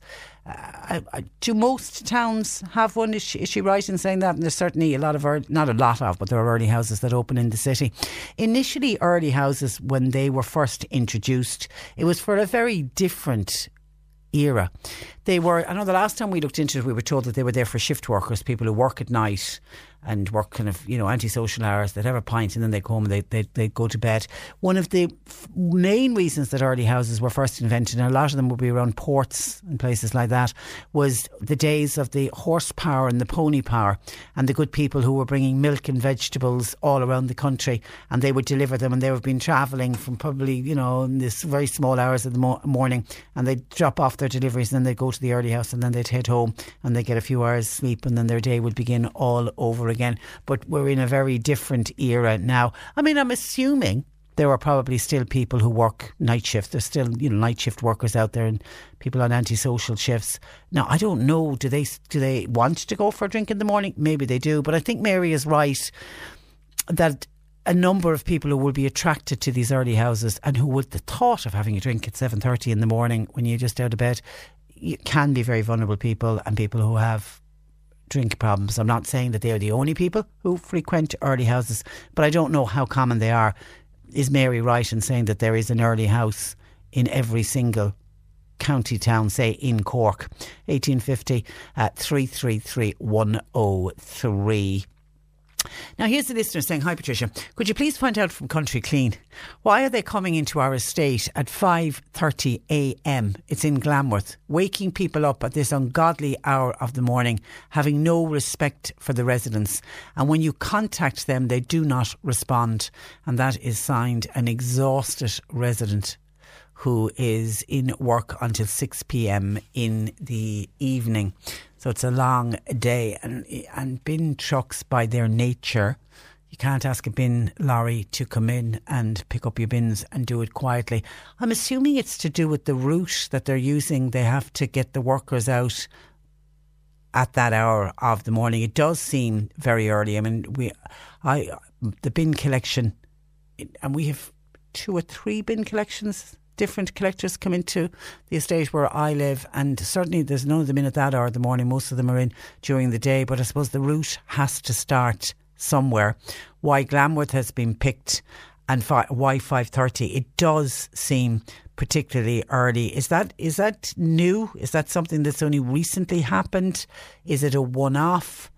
Do any other areas have bins collected that early that you're awake? And if you are a light sleeper, then you're awake and that's it. You're not going to be able to go back to sleep. I know when I was in Australia at Christmas, bin collections are very early in the morning, but that's more to do with the heat of the day, and they are all done and dusted by about 7-8 o'clock in the morning. They're out in the middle of the night, but that's understandable with the kind of weather that they are having to work in. But 5:30 does seem very early. If anybody else can let us know, are there any other areas where bins are being collected at that hour of the morning? 1850 333 103. You're talking about pronunciations today on the programme.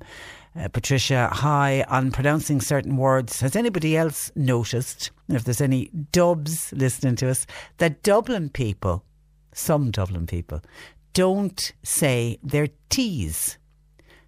For example, if they want to say the word water, they don't use the T in the word water. They say water. Can I have a glass of water?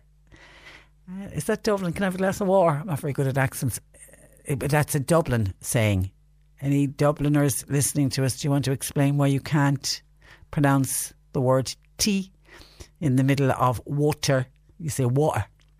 1850 333 103. John Paul taking your calls.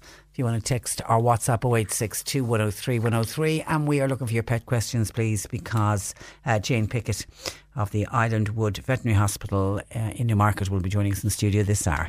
The C103 Cork Diary. With Cork County Council, supporting businesses, supporting communities, serving Cork. Visit corkcoco.ie. A Dementia Awareness Evening is going ahead in the Northridge Education Centre in Mahon. That's between 7 and 8:30 tonight. No need to book, just turn up in person. Boherbue Parish Hall, they're hosting a fundraising fashion show tonight, 7:30 in the hall. Cheese and wine reception from 7. All funds going to the Hall Repair Fund. Tickets in Boherbue Post Office, so you can get them on the door tonight. Kildallery Lotto draw for a jackpot of €1,000. That goes ahead in Walsh's Bar tonight, and the organisers would like to thank people for their continued support. Table quiz tonight in Cahill's Bar in Rathmore. It's to raise funds for Slieve Luachra Men's Shed. All are welcome. And Knockraha Makra are hosting a table quiz tonight in the Hut in Watergrass Hill. 8:30 start. All are welcome. And the Glow Fun Run, due to be held in Skibbereen tomorrow Friday, has been deferred for another week to Friday the 22nd of March at 8:15. And Ballyhowra Makra will have a Father Ted table quiz in Sheehan's Bar in Kildallery tomorrow night at 8:30. Tables of for €20, and it's native Mallow Search and Rescue. And a coffee morning for Cork Simon will be held in the cafe on the lane in Clonakilty on St Patrick's Day from 11:30am to 4:30pm. And I've been asked to mention that the annual Daffodil Day in the Bayview, Kilcrohan, is happening next Friday the 22nd of March. And of course 22nd of March, next Friday, tomorrow week, is Daffodil Day, and we'll certainly be telling you more about it next week. But just a quick mention of this day in Kilcrohan. It's on from 10am to 5pm tomorrow week with teas and coffees, etc. All raising funds for Daffodil Day. But the organisers are looking for donations of prizes and cakes, etc. They're going to have various raffles on the day. They'll do one for the Irish Cancer Society, one for Breast Cancer Ireland, and they're also going to do one for the Children's Leukaemia Award at the Mercy Hospital in Cork. So if you could help out in any way, please do. Now, I want to go to the phone lines where West Cork Councillor John O'Sullivan joins me. Good morning to you, John. Good morning, Patricia. And great, you bring with you good tidings today and good news on the Courtmacsherry Timoleague sewerage works. That's right. The contractors have informed us this morning that as of 3 o'clock tomorrow evening the road will be open.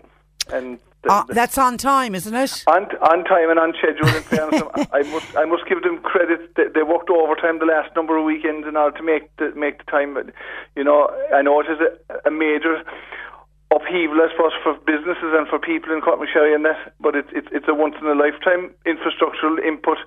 But I must give credit to the contractors. They while they realised they discommoded people, they realised that they're having an effect on the area. They did the work inside the time that they promised, and I think that has to be welcomed. And it's very welcome news for St Patrick's weekend and for the rest of the summer now that the road from Courtmacsherry to Timoleague is open. How long has it been? How long has it been ongoing? Well, it closed just after Christmas. Yeah, okay. You know, yeah. So it is good news. I mean, the village of Timoleague was discommoded because all the traffic had to be sent right through the middle of the village. Parking was restricted, was non-existent actually, and Courtmacsherry was cut off.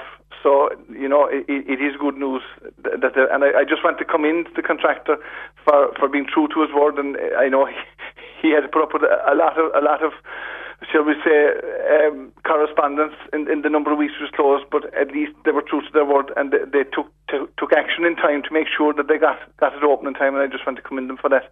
And because we were funny enough this morning talking with Bandon about the traffic delays and it's, you know, as the local councillor Gillian Coughlin said, you know, it's short-term pain for long-term gain. Yes. It's really hard when you're going through it, but when it's businesses are going through it, and for rural towns and rural villages, business is always under pressure, and to put this extra pressure on it, we all acknowledge, and they acknowledge themselves that it's for the long term good, but it is very, very hard on them while they're going through it, and you know, we've got to acknowledge that, and we've got to acknowledge, particularly in Courtmacsherry, where a significant proportion of the people they commute to work, and there was a long distance for them. It was extra cost, extra time, you know, and that has to be acknowledged and recognised. And I think at the end of the day, they have to be commended for undertaking it and enduring it for the term that they did in order to get this piece of infrastructure done.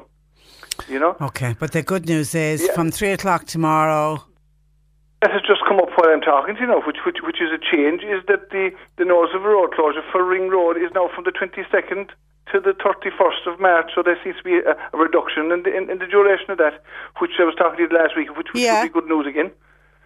Give us that again. They've changed it to it's just come up, and I haven't spoken to anybody. It's just come up while I'm talking to you that the Ring Road is now closing from the 22nd, which was the date which was closed, until the 31st of March to facilitate flood works. So I'm taking that it will open on the 31st of March. So it'll be open for Easter. That's right. Oh, that's good news. That's terrific news. Absolutely. And it's just flashed up on the phone now in front of you as I'm talking to you. So, you know, I hope that, you know... Isn't technology great? Absolutely. But, you know, the Ring Road have endured 8 months. They have. You know, it was 8 weeks in Courtmacsherry, and in fairness, it was an endurance. Ring has been cut off. Yeah. You know, and I do welcome that definitely, because they have suffered their own share, and the people that have suffered their share. So at least maybe agitating on their behalf it might has worked to bring it to shorten it a bit at some stage. So that's good news as well. Okay, you know? All right, we'll leave it there, John. Thank you for that. Thanks very much. And thanks for joining us, West Cork Councillor John O'Sullivan. And actually, there's Councillor Paul Hayes was on as well, saying, Patricia, would you let listeners know that road to Intimidate in Courtmacsherry will reopen tomorrow at 3, just in time for a busy St. Patrick's weekend. And the contractors have to be commended, really. I mean, on time and on schedule. So well done. And let everybody in the West Cork area enjoy the St. Patrick's weekend. Somebody wants to know, is there a St. Patrick's Day parade in Charleville? Now, I don't have the list in front of me, and John Paul is flat out on the phones, so I can't get through to him.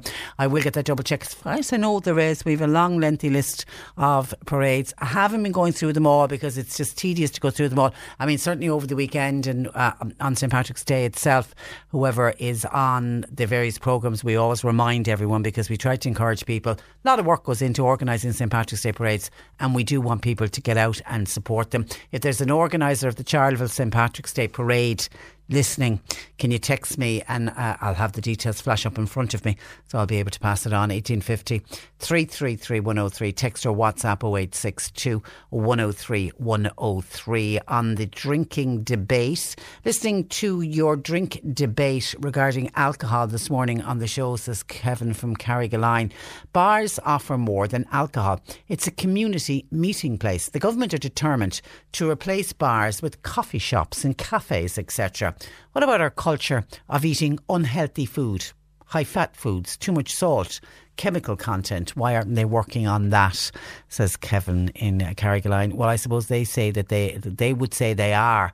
They're constantly on about obesity and trying to reduce our obesity levels. So, I mean, I don't know how you compare one with the other. Drinking too much is bad for you, and eating the wrong foods is too bad for you. And is there anything left in the world that we can do that isn't bad for us? Now, a couple of people on about Micheál Martin, listening to Micheál Martin and his words of wisdom. It's sickening, says a texter. And even more sickening listening to Bertie Ahern giving his pearls of wisdom on Brexit. Bertie Ahern, after causing Armageddon in this country, should lock himself away in shame. We are slaves to the EU for the rest of our lives, and no matter what they ask of us now, we are without choice. Shame on each and every one of them, says a texter. And Mary says, it's amazing how Micheál Martin has such a short memory. Read the banks. Where was he when the country was going under? And that was because money was squandered and there was corruption, so says Mary. And a couple of WhatsApps in on this. I think this is on housing. Audrey says, I think it's very hard for people that have the income too high for social housing but can't get a mortgage because the banks don't take into account what they're paying for rents. So they'll never be able to own their own home, says Audrey. And there is an entire generation of young people falling into that category, and it really, really is shameful. Yeah, and actually to even hear the discussion, you know, saying to young people, well, you know, why not do what they do in other European countries? I mean, the Scandinavian countries typically are countries that don't have a high home ownership. It's sort of in their DNA to rent. That's the way they've always done things. Whereas in this country, it's very different. We like to own our own house. We like to close the front door and know that that house is our home. And it's the way we were raised. We were raised in houses where the house was ours. Even if it was a council house initially, people then went on to buy it. Even if people lived in council houses and they still paid rent, but it was their home. And once they paid the rent, they were never going to be evicted. They were never going to be kicked out of it.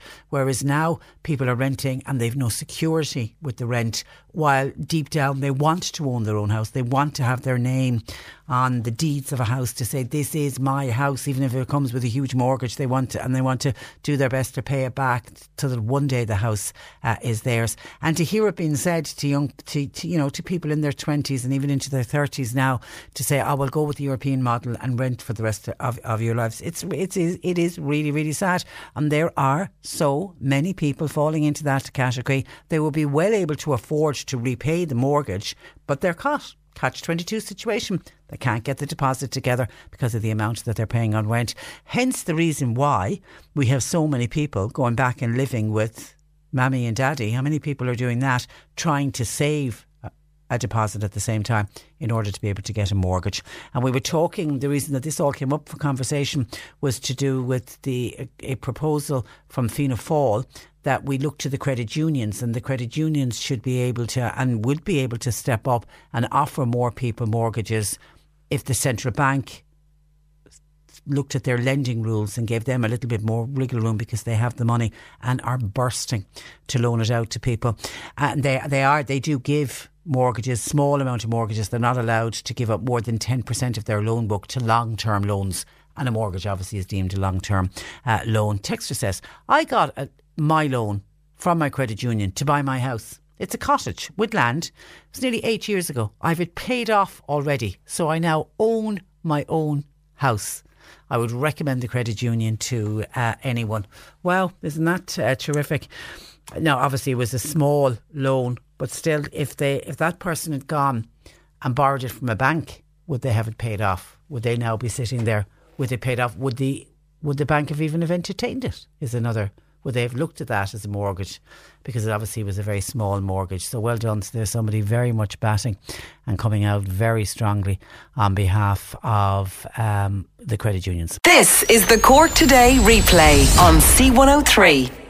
And Jane Pickett of the Islandwood Veterinary Hospital in Newmarket, part of the Mill Street Veterinary Group, joining us in studio. Good afternoon to you. Hi there. You survived all that kind of windy weather and all of that. Oh, we did. It's so changeable at the moment. You can't predict. You don't know whether to take your umbrella out or not. It's and crazy. then with the wind going, the umbrella wouldn't have lasted long anyway. I know. I was walking to the car this morning and my umbrella broke. It was hilarious. I was carrying a load of things in my hands and then it all snapped in two. See, I feel sorry for the big farm animals when I'm looking at them out in the field and it's windy. Yeah. Are they really affected by the weather? They are incredibly hardy in their own way, but what I would say is that the farmers are very good at judging the weather. I think it's one of those things, they kind of get a sixth sense for what's going to happen, so I think they're kind of better than the Weather Channel in a way. I always pay a load of attention to what they're saying in the week before, because they're out in it in all weathers. I think they begin to learn to read it really, really well, so I think certainly they're very good at knowing when to keep their stock in, when to let them out, but sometimes the weather surprises us and there's no accounting for that. But no, you'll see them huddled under a hedge or something. Exactly, like cows and things. I think that's the thing, trying to find shelter. I think it's really important as well, like when the weather is quite wild and windy at the moment, to kind of think of our dog and cat friends as well, and just making sure they're comfortable inside and have somewhere to retreat to, as it were. And particularly if there's, let's say, any kind of feral cats around or any cats that might be fed in the neighbourhood, making sure they have somewhere kind of warm and not so windy to retreat to. Cats are great to find. They do. They find any kind of nook or cranny to squeeze themselves into. They have a great survival instinct. Better, I imagine, than dogs. They tend to be. They are a little bit more kind of streetwise about those kind of things. But dogs certainly need to have somewhere warm and cosy to go to, and they may need a little bit more guidance in reaching it. Okay, straight on to your questions. Hi, could you please ask Jane Yvette, how do I stop a Shih Tzu from eating his poo? When he does it, I can't bring him into the house. Oh, this is a really hard one. So there is a few reasons why we might have this, the situation of a dog or cat eating their own poo. Now, very, very rarely it can actually be due to a medical problem, so a deficiency for one reason or in a mineral or vitamin that they might be kind of seeking out their own source of that mineral or vitamin in their own poo. The vast majority of the time, however, in an otherwise normal, healthy dog or cat, it is behavioural. what I can say is discouraging the behaviour can be a real challenge, but the best way of doing it is two things. One is distraction. Try and find lots of other things for them to be doing and playing. And the second one is you can get little supplements that you add into their food from your vet that will make the poo smell and taste bad. So it kind of discourages that behaviour, breaks that cycle. So they'll eat their food with the special powder in it, which they can't taste when they're eating. They can't taste when they're eating. Okay. It'll go down through, come out the other side in poo format, and it will smell and taste bad. So it'll kind of discourage them from fulfilling that normal behaviour that they have of eating that poo and break the cycle. I know it can be really frustrating and it can be a little bit gross. It's I have to say, it's one of those issues that comes up regularly on this lot. It's common enough. You know, I wouldn't say it's not uncommon. Yeah, we do come across it certainly, and it tends to be younger dogs and cats as well. And I think a lot of the time, sometimes it's that they try their poo out once and then think, oh, this is great fun. And then it kind of perpetuates the behaviour. That's dogs. Yeah. Lisa says, hi, Patricia, I have a question for you, vet. I drive by a field with some cattle who are being wintered out and they look very thin and miserable. Should I report them? I don't know anything really about cattle. Oh, you know, it's a very difficult one. If they're a local neighbour of yours, you could always call in and say hi, check everything's okay. But I would say that the vast majority of farmers out there do a great job in kind of trying to keep their stock as well as they can. Now, if you are genuinely concerned that there is a problem, maybe have a word with them. But I would say in the vast majority of cases, they are great at judging and taking care of the welfare and feeding of their own cattle. I think it can be difficult in these harsh conditions, judging. Like we said earlier, sometimes the weather is a little bit unpredictable, and like everywhere, winter is a time when stock do tend to lose condition a little bit sometimes if it is a little bit colder than we were expecting. I think as vets ourselves as well, you have to remember that farmers do have quite a good relationship with their vets most of the time, and we would be very familiar popping in and out, and together working as a team with them, we'd work quite hard to make sure that so keep an eye, and if you have concerns, if you have concerns, maybe if they are a neighbour of yours, just drop in to check that they're okay. Yeah. It's very much like having other people in the neighbourhood, just making sure that everything's okay. Yeah. There might be something we don't know about. Can you give the name of the powder again, says a listener, for the dog poo? You know, I can't remember off the top of my head. Okay. I do. It's Copronil. That's it. Spell it. Copronil. I'm writing it down. I'm pretty sure. I know it's going to be one that's I know there's different ones available on the market, but that's the one that we have. Okay. Hi, Jane the vet. I just got my new foster dog this week. Oh, well done you. An 18-month-old Jack Russell. She hops a lot on 3 legs. Okay. One of the back legs she holds up. She isn't in any pain. She springs up and down and jumps up and down from the couch. I've noticed other Jack Russells do this too. Is it a common feature with Jack Russells? Has Jane come across it before? Yeah, you know, it is actually. It's a really interesting one. Yeah, it is. So hopping and kind of like intermittent hopping behaviour, particularly on the back legs, can actually be quite a common thing. And usually in these breeds, particularly Jack Russells, it's to do with their little kneecaps. Okay. So if you imagine when we're walking along, if you feel your own kneecap, it's quite sturdy. It's stuck into place quite well, so that when you walk and run and jump, it stays where it's meant to, and it does its job of helping the knee to glide and move properly. Now, Jack Russells and other small breed pets sometimes have a problem where their kneecap might be a little bit looser than normal. Okay, so when they're running along, all of a sudden, for one reason or another, their kneecap just kind of wobbles to the side slightly, and then they go oh, and hops along for a second, and then it's a bit painful. Exactly, they might just stretch the leg again, and then back into place it pops, and they'll wander off like nothing's ever happened again. And that's quite a common pattern of lameness that we see in these little dogs. Now, a lot of the time, if it's just happening very occasionally, and it's just for a step or two every now and again, it doesn't really cause any great impact on their quality of life and on, let's say, their movement of Nothing their limb. Needs to be done. A lot of the time, no, if it's very mild. But what I would say is there is a great deal of range of problem that can be from the same thing. And certainly from what your listener is saying, that's what I would be suspecting. But without examining, it would be incredibly difficult to say. So I would suggest popping to your vet for a full examination and talk through the history, make sure that that's the problem. But from my perspective, that would be one of the most common things that would fit with the description. Yeah, but the fact it's a foster dog, you mightn't have a history. No, exactly, you mightn't have a history. But I'd say pop to your vet, get it checked over. Emer in Bandon, any help for a dog who's got bad breath? Can I give him anything? He eats fine, good healthy diet, and he is healthy except for this breath issue. He is a 5-year-old neutered Labrador. Okay, really common one here. We all struggle with it. Bad breath is mainly because of either it's a tartar build-up in the mouth usually, to be honest. A lot of the time it might not be something that we can see very easily. So I think one of the most common things is owners tell me that they've looked at the teeth and they can't see anything wrong. But a lot of the time when you're looking at the teeth at home, if that was something that you feel comfortable to do, then you're usually seeing the front teeth. And that's not where the tartar normally hides out. Normally it hides out in the depths at the back. And I think looking at that area is best left to the professionals, as it were, for safety reasons. Now, when you have a tartar build-up on the mouth, you can do lots of things to prevent further tartar build-up and prevent the breath getting any worse. And they will be feeding a hard food diet, so some kind of nuts, some crunchiness. You can get special dental diets that kind of work to suck the tartar or the biofilm that will eventually become the tartar off the teeth as they eat.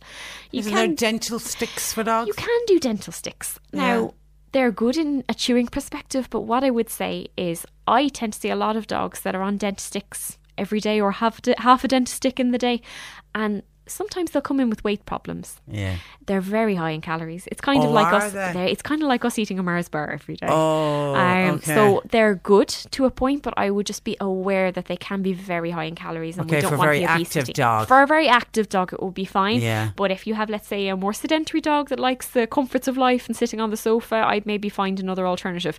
Now, the number one thing we can all do to prevent tartar build-up and improve the breath of our dog's teeth is toothbrushing. Now, everyone always laughs at me saying that's not possible, but it is. Now, it can take time and patience, and taking it very slowly. Speak to your vet about how best to go about that. But my one main tip would be normal toothbrushes are fine, but human toothpaste is not the way to go. No. Don't like the taste of menthol, and sometimes it can have sweeteners in it that can be toxic to pets. So always make sure you use a veterinary toothpaste. That's really important. But speak to your vet about how to go about starting off toothbrushing, because that is by far the cheapest and by far the most effective way of bringing the breath down. And a good tip, if you're with a pup, start that early. Start it early, exactly. I think if you have got a really bad breath problem, you'll probably need to visit your vet for a scale and polish, and start from scratch with the tooth health. Tony in Coachford has a cat that he needs to get to the vet for injections, but he can't get the cat into the cat cage. She'll take the hand and all and everything. She scratches them. Just seems to be a very nervous cat. She's about 2 or 3. She has been neutered, so she's been to the vets before, but she needs to get injections. They've tried putting food in, no luck. They don't want to just pick her up and bring her in their arms, because she's obviously a very nervous cat in case she jumps away. Any advice on getting her into a cat basket? I think, first of all, well done in thinking about putting her into the cat basket. It always terrifies me when owners bring in cats or dogs either without a lead on in the case of dogs or not in a cat basket. It is asking for trouble, and trust me, you're giving your vet a heart attack every time you appear without your animal in a cat basket or with a lead on. And cats have jumped and gone at the vet. They have. Yeah. They and then have. There's a big panic trying to find where the cat's gone. Trust me, you will be doing everybody in the building at the vets a massive favour if you can get them into a cat basket or keep your dog on a lead, because it's for their own safety and your safety as well. The last thing we all want is to have an accident where that pet runs away or gets scared.